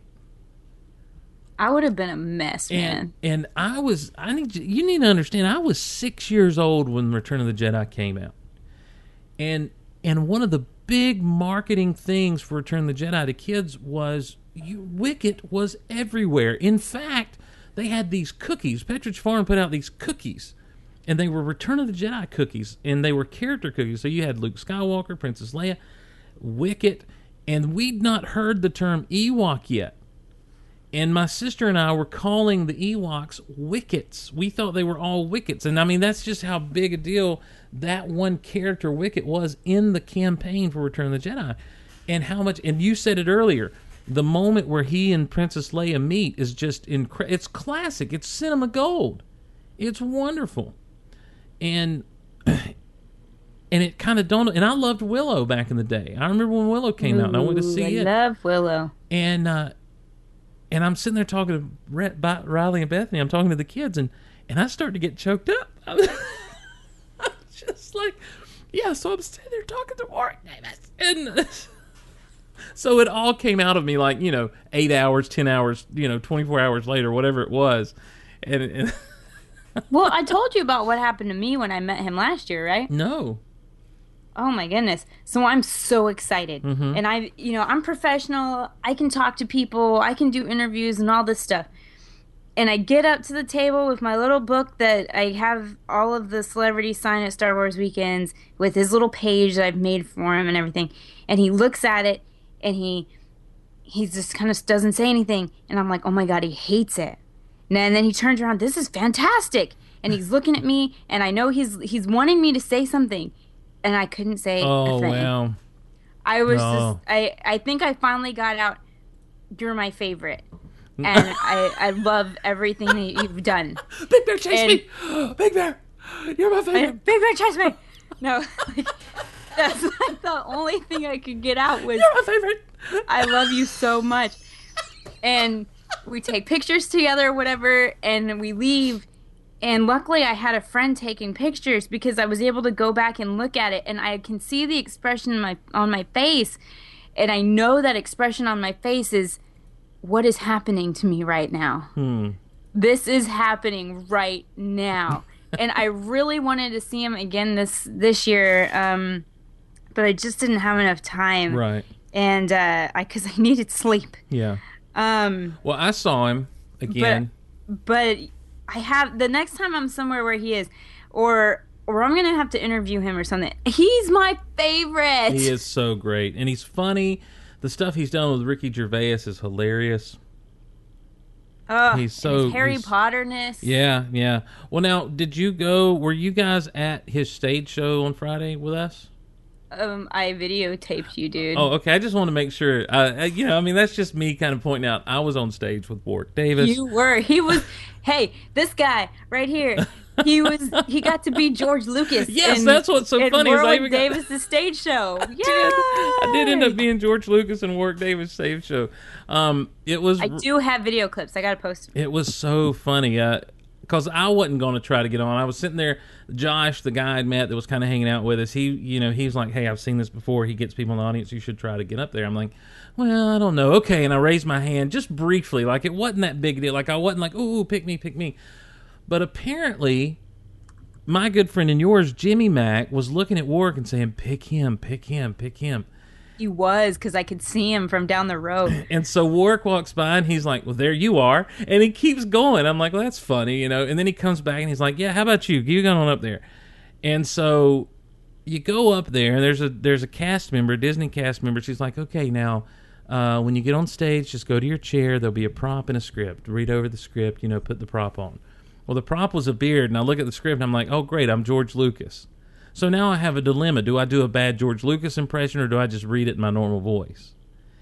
And if you listen to the show for any amount of time, if I have the opportunity to do a bad impression, I'm going to do a bad impression. And so I did it. I did the bad impression of George Lucas, and apparently Warwick really enjoyed it because as we were walking off the stage, he's shaking our hands and stuff, and he's like, you were really funny. I'm like, thank you so much. So that was a big deal. But you gotta say it in British voice.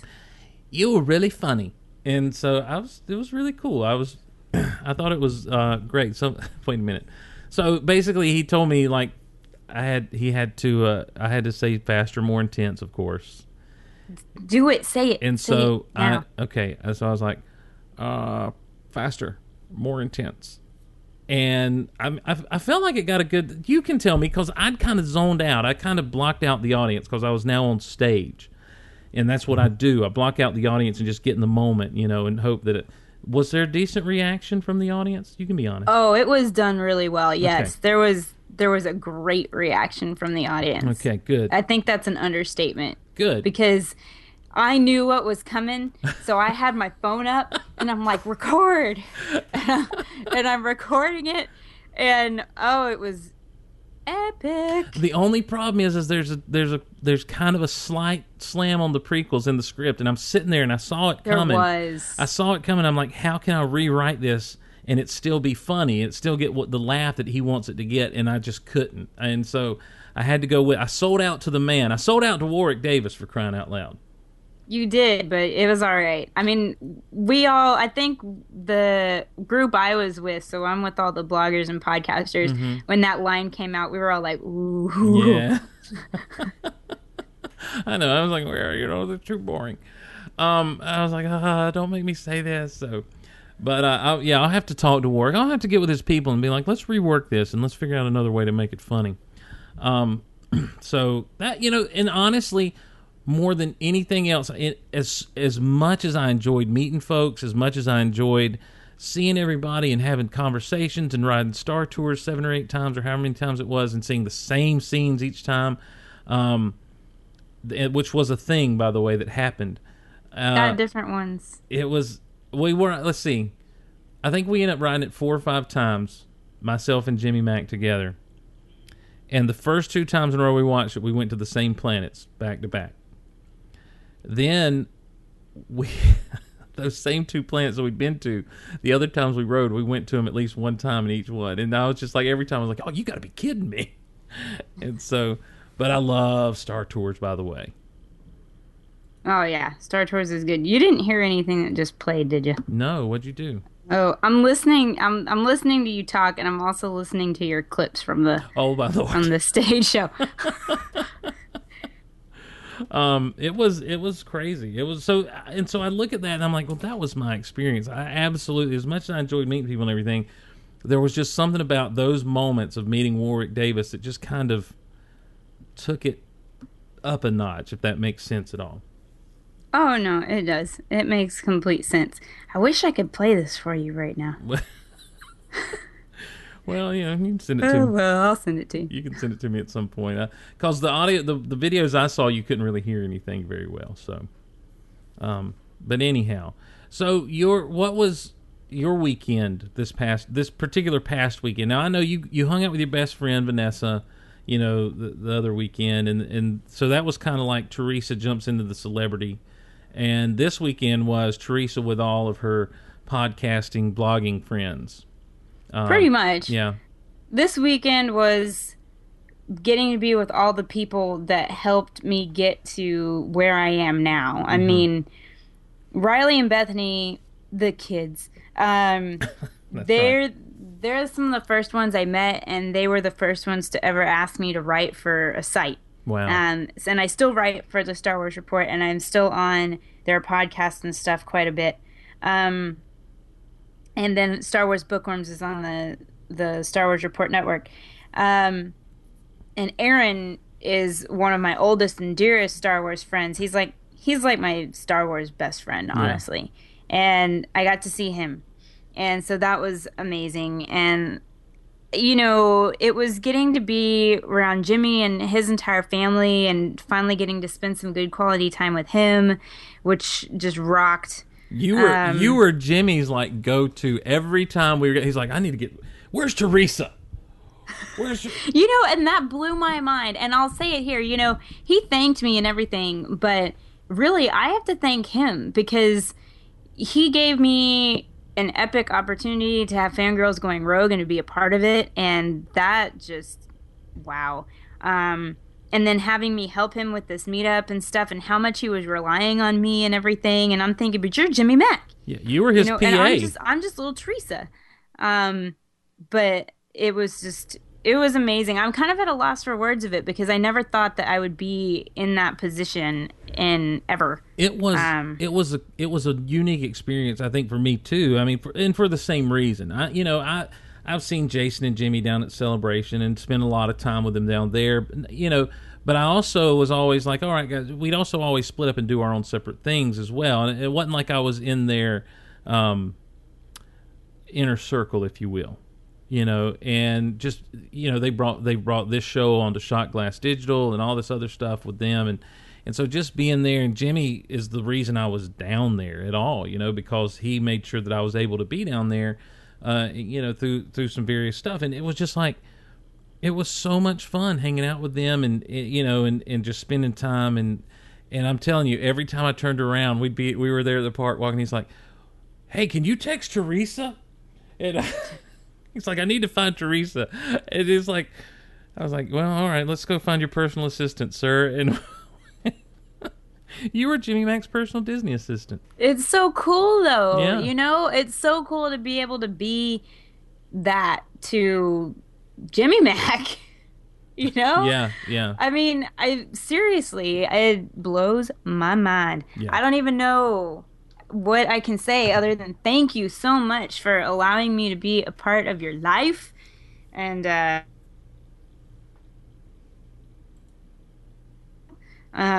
yeah, I mean, that's the thing. It's like, I don't think they realize kind of the level of celebrity that they have amongst all of us, lesser podcasters, if you will. Well, I mean, it was just it was an overwhelming weekend, and getting to see everybody that was there, spend time with everybody, go to Magic Kingdom with everybody for the 24-hour party, which we did. Yep. It was amazing. No, I didn't do that. You guys all ended up there till like 4 a.m. or something like that. Something ridiculous. Yeah. We got to ride the Seven Dwarfs Mine Train, brand new ride that just opened this past Wednesday, but we got to ride it in advance. That was really cool. Yeah.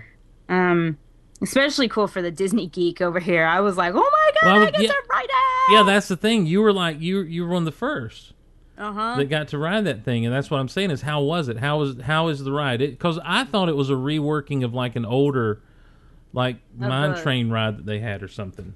Right. So we're gonna go on a Disney path here. Yes. We need like that Disney movie opener music. So the new ride is in place of Snow White Scary Adventures, and it's actually a roller coaster. It's not a crazy thrill roller coaster. It's sort of an in-betweener, like in between Space Mountain and Big Thunder Mountain. It has the most technologically advanced animatronics that Disney has ever done, ever, and it's totally worth going just to see that. The interactive queue is fantastic. The theming is amazing. It's so Disney, everything about it. And the really cool thing about the ride is then the mine car you're in is that it does actually kind of sway back and forth as you go around the embankments and the curves. And the further towards the front you sit, the less you feel it. I think the further towards the back you feel it more. So I pretty much just want to sit in the back the whole time so that I can feel like I'm flying all over the place. But it's totally worth it. It is a little bit short, but they didn't have a whole lot of space to work with either, so, Well, it's a cool experience. To me, it's like, I totally get it. I'm not the big Disney file that you guys are, but I get the excitement of, oh my Lanta, I'm the first. I'm one of the first that are getting to do that. You know what I'm saying? I know what you're saying. I totally get that. So, you guys were there till like 4 a.m. Who all went? It was you and Greg and Aaron and Victoria and the kids. Did the kids go with you guys to the 24-hour Disney? The kids were there for a little bit, and then they said they had to go to sleep. Yeah, What? The kids had to go to sleep. I was like, okay, well, bye. And so, when did you do the tour with the kids of the Magic Kingdom? So that night, the 24-hour night, Skywalking Through Neverland joined us, and so that was really fun. And then it was the next day, we had dinner at Whispering Canyon at the Wilderness Lodge with like 10 people. Yeah. And then we went over to Magic Kingdom. And so we went to Magic Kingdom, and when we got there, I started giving them the tour and telling them all the really cool things, like as you walk in and all the Disney history and all that kind of stuff, and stopping in places so they could take pictures of certain things that I felt like they were important. And of course, I'm giving them the tour, and I'm getting choked up because I'm talking about Walt and all this stuff, and I feel like I was about to start crying. because that's what happens when I talk about Disney history in the parks. Nice. So, you know, that was that day. So that was Saturday that I was giving them the Teresa tour of Magic Kingdom. Yeah, you guys were there on Saturday, and that's when I ended up hooking up with them later on that evening, I think, because they were telling me all about it. Anytime I get to spend time with the kids, I have a blast. Those two are just some of the sweetest, nicest people you ever want to meet in your life. And I always kind of pick on Bethany about it, but it's so funny to have a conversation with her. If there's a group of people and the conversation dies down, she's ready with conversation starters. Oh man, I know. I love her so much. They're such good kids. They make me want to be a better person. I'm like, why can't I be as good as these guys? And I'm like, I wasn't this good at 21, 22, 24. I was kind of a slacker, but they're doing it awesome. But anyhow, Saturday I was hanging out with the Mack family, and we were just having a blast. I took them to Waffle House for the first time. They'd never been to a Waffle House. And so I had to give them that cultural experience, and we just had a great time that day, and hung out at the pool at the hotel some, and took it easy. And then their next day they went to the Magic Kingdom, and that's the day when I forget what I did that day. I was hanging out with people. It was just a lot of meeting up with people. Like the whole weekend for me was just like meeting up with these people, meeting up with those people, and then our last day that everyone was I guess.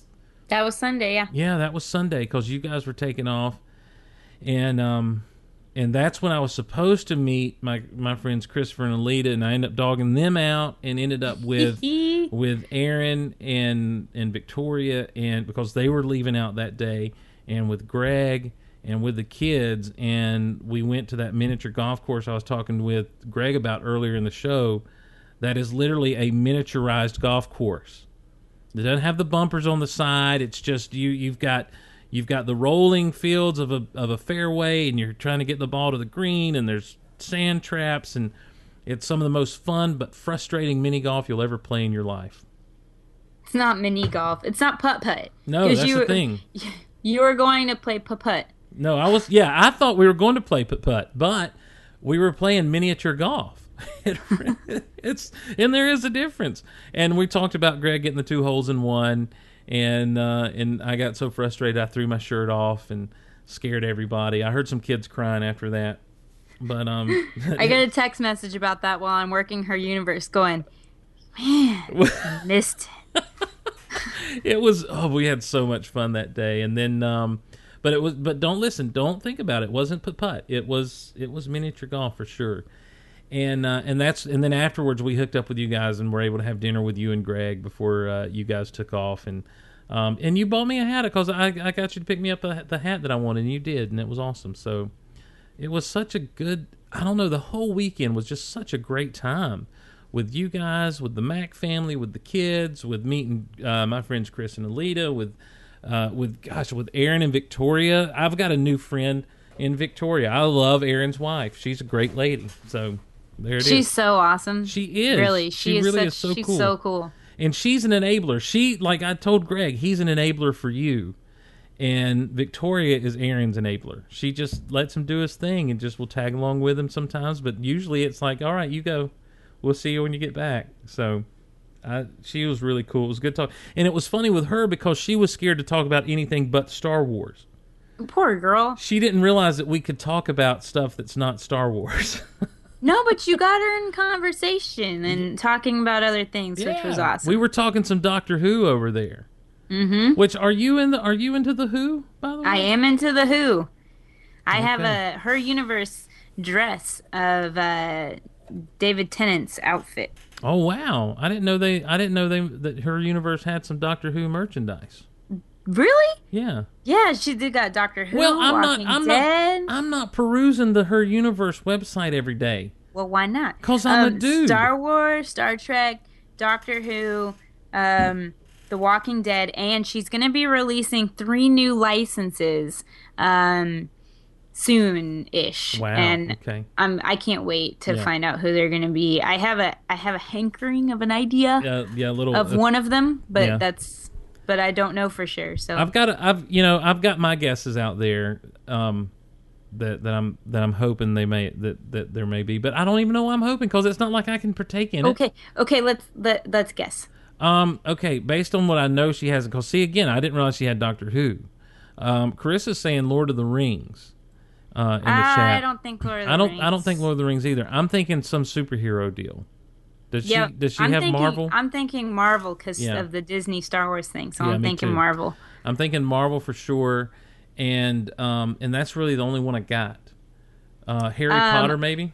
I'm hoping Harry Potter, but I don't think that will happen due to the Universal, having Harry Potter type thing. Mm-hmm. I'm thinking maybe, like, what else is big right now? Game of Thrones would be so cool because that's big right now. Maybe Disney. Ooh, what if she's gonna have Disney stuff? Oh, now that could very well be the case. But now Disney already has a big girl presence. Would they need to license out to someone? Yeah, but they have it through, like, not stuff that's designed as cool as what she would design. Listen, I completely agree. I think that's part of the appeal of her universe, even to some guys, is that, not that we are buying and wearing anything, but that everything that they do, everything that she has done, has been so stinking cool. All those designs, from the dresses that she's made to the tank hoodies that you've got, to the jewelry that she puts on. It's just so cool looking. It's amazing. Yeah, it's all very cool looking. So I would encourage all of our ladies that listen, to head over to the Her Universe website and look around and peruse around. You'll probably find some stuff that you dig. I want a Star Wars scarf, and I want a Star Wars cardigan. I want a Star Wars scarf and a Star Wars cardigan. So anyhow, well, before we get off this and before we wrap it up and say goodbye, no goodbyes. No, okay. Before we wrap it up and say see ya, give us your top 3, if you can, tips and tricks for the Disney parks. Any of them? Any of them, yeah.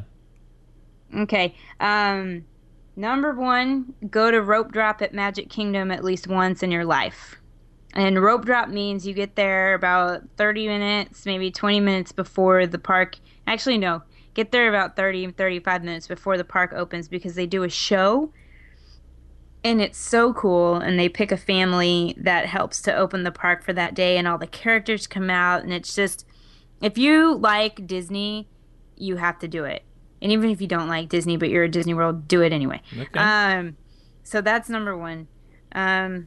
Number 2, let me think. Hidden Mickey hunting. That's one of the coolest things to do, and you can do that at resorts. You don't even have to go into the parks to do that one. So there's books and stuff. There's actually an app online, and Hidden Mickeys are what Disney Imagineers have put into the design of the parks and the resorts and stuff, and they've put together, they'll hide the 3-circle Mickey head in different things, or they'll hide outlines of the characters and stuff in the decor and stuff. And there's a really good one in the Haunted Mansion when you go into the ballroom sequence. So everybody can find that one. There's tons of them on the Haunted Mansion, actually. Let's see. So Hidden Mickeys. And then my third one would be do one character meet and greet in your lifetime. At least one.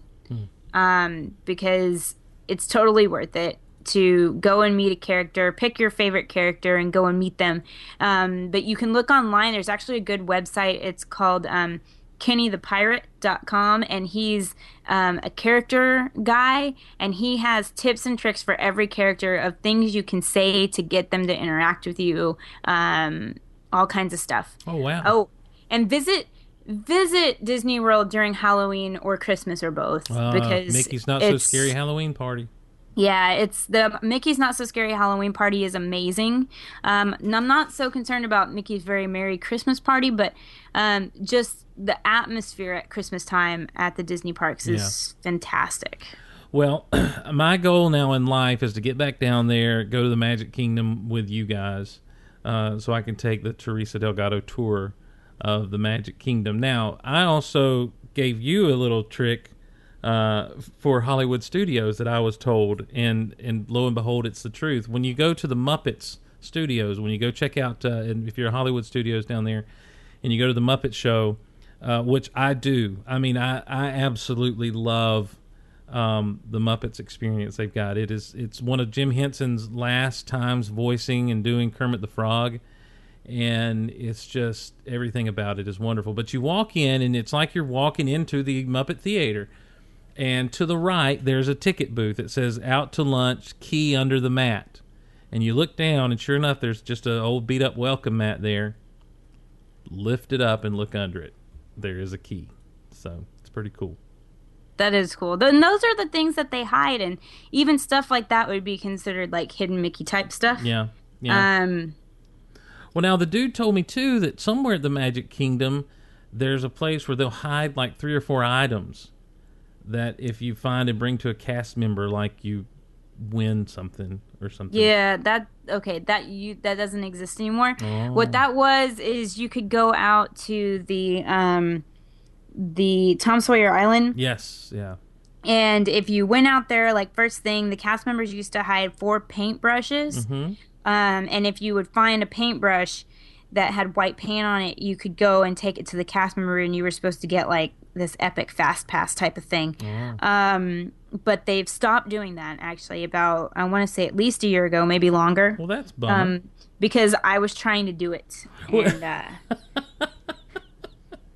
Nice. And it didn't happen. And they ran out of hiding places. Well, whatever. They stopped it. It's just one of those things, I guess. Forget them. But there's all kinds of cool stuff all over the place in that park. Well, I mean, it. You didn't get to meet Goofy. No, I didn't get to meet Goofy. Dude, we're doing. Well, I'm all about it. Let's do it up. Let's go meet Goofy. The internet dropped out on me yet again, right as she's trying to tell me to go meet Goofy. So no, you're right there. Okay, there we go. Good deal.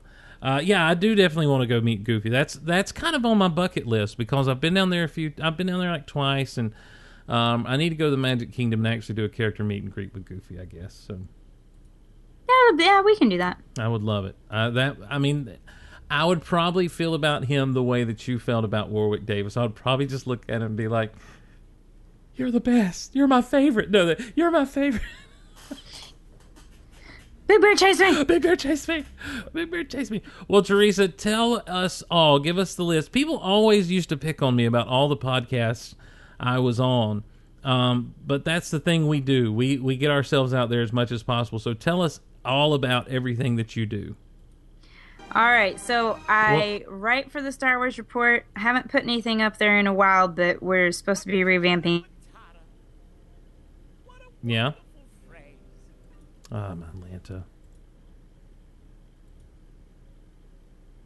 This is what we call dead air and radio silence, as the internet once again goes out on us for some reason, and it's so frustrating. I'm going to call the cable company and give them a piece of my mind. As I said earlier, it's Mediacom Cable, and you can let them know that you listen to a podcast and you want them to do things the best way possible. So, anyhow, I'm very, very disappointed in what's going on right now. I'm going to pause this and wait for Teresa to come back so we can close her up. I kept talking. So. That's good. Well, that's fine. None of it was recorded. So you've been writing. You're right for the Star Wars Report, but continue, please. Oh, I write for the Star Wars Report, but I am on their show quite a bit, so you can usually find me guest hosting. And then the Star Wars Bookworms is on the Star Wars Report Network, and that's my podcast all about the expanded universe, or Star Wars Legends, if you will. Yes. We cover books and comics, so we will be covering everything out that's coming out new. We also have a book club, Star Wars Book Club. Go to Goodreads, check that out. Fangirls Going Rogue on the Rebel Force Radio Network with Trisha Barr, and that is not really a news podcast, actually. It's Star Wars from a fangirl perspective. We cover topics that are relevant to the fangirl community. We have different guests on, interviews with people And we try to approach things from a little bit of a different angle, so it's definitely a fun time. Let's see. I write for Jedi News. I do a lot over there with the Jedi News team, so you can find a lot of my writing over there. I have my own website. It's called fangirlnextdoor.com. It's getting a little bit ignored right now because I've been super duper busy. You're so busy. So it's a little bit ignored, but I'll be back in full force probably after Star Wars weekends. And let's see, I social media a lot. Yes. At Ice Cold Penguin on the Twitter. Yep, Ice Cold Penguin on the Twitter and on Instagram.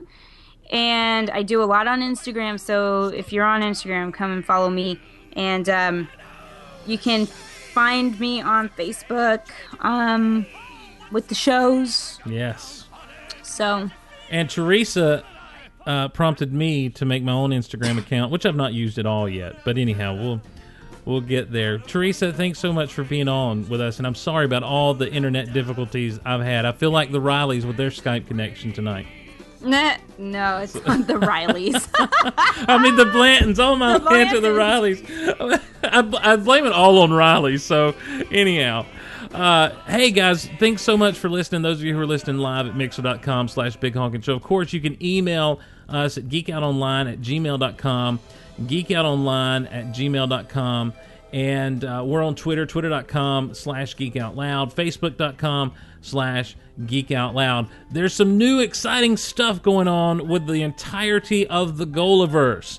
Head over to geekoutonline.com, click on the link that says The Goal Insider, and you'll be prompted to subscribe to a special Geek Out Loud mailing list. I promise not to bombard your email inboxes with anything, but you'll be the first to know about some special things, such as the new Geek Out Loud t-shirts are available. Check the website and Twitter for all those links.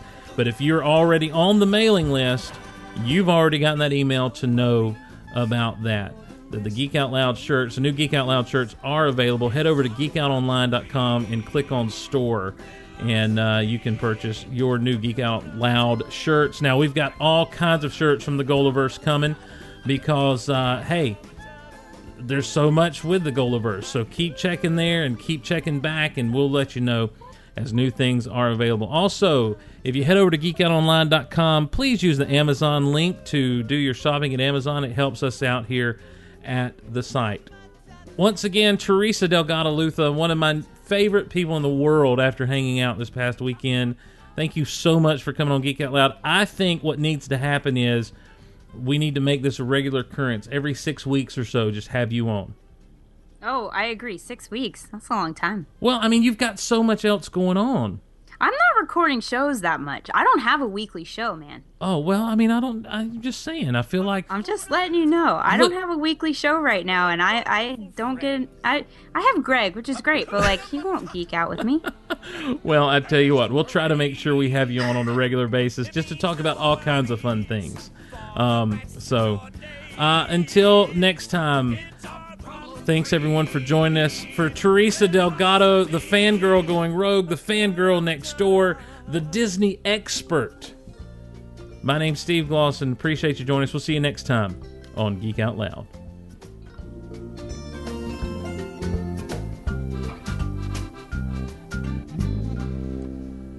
Why, when he was a young warthog. When I was a young warthog. Very nice. Thanks.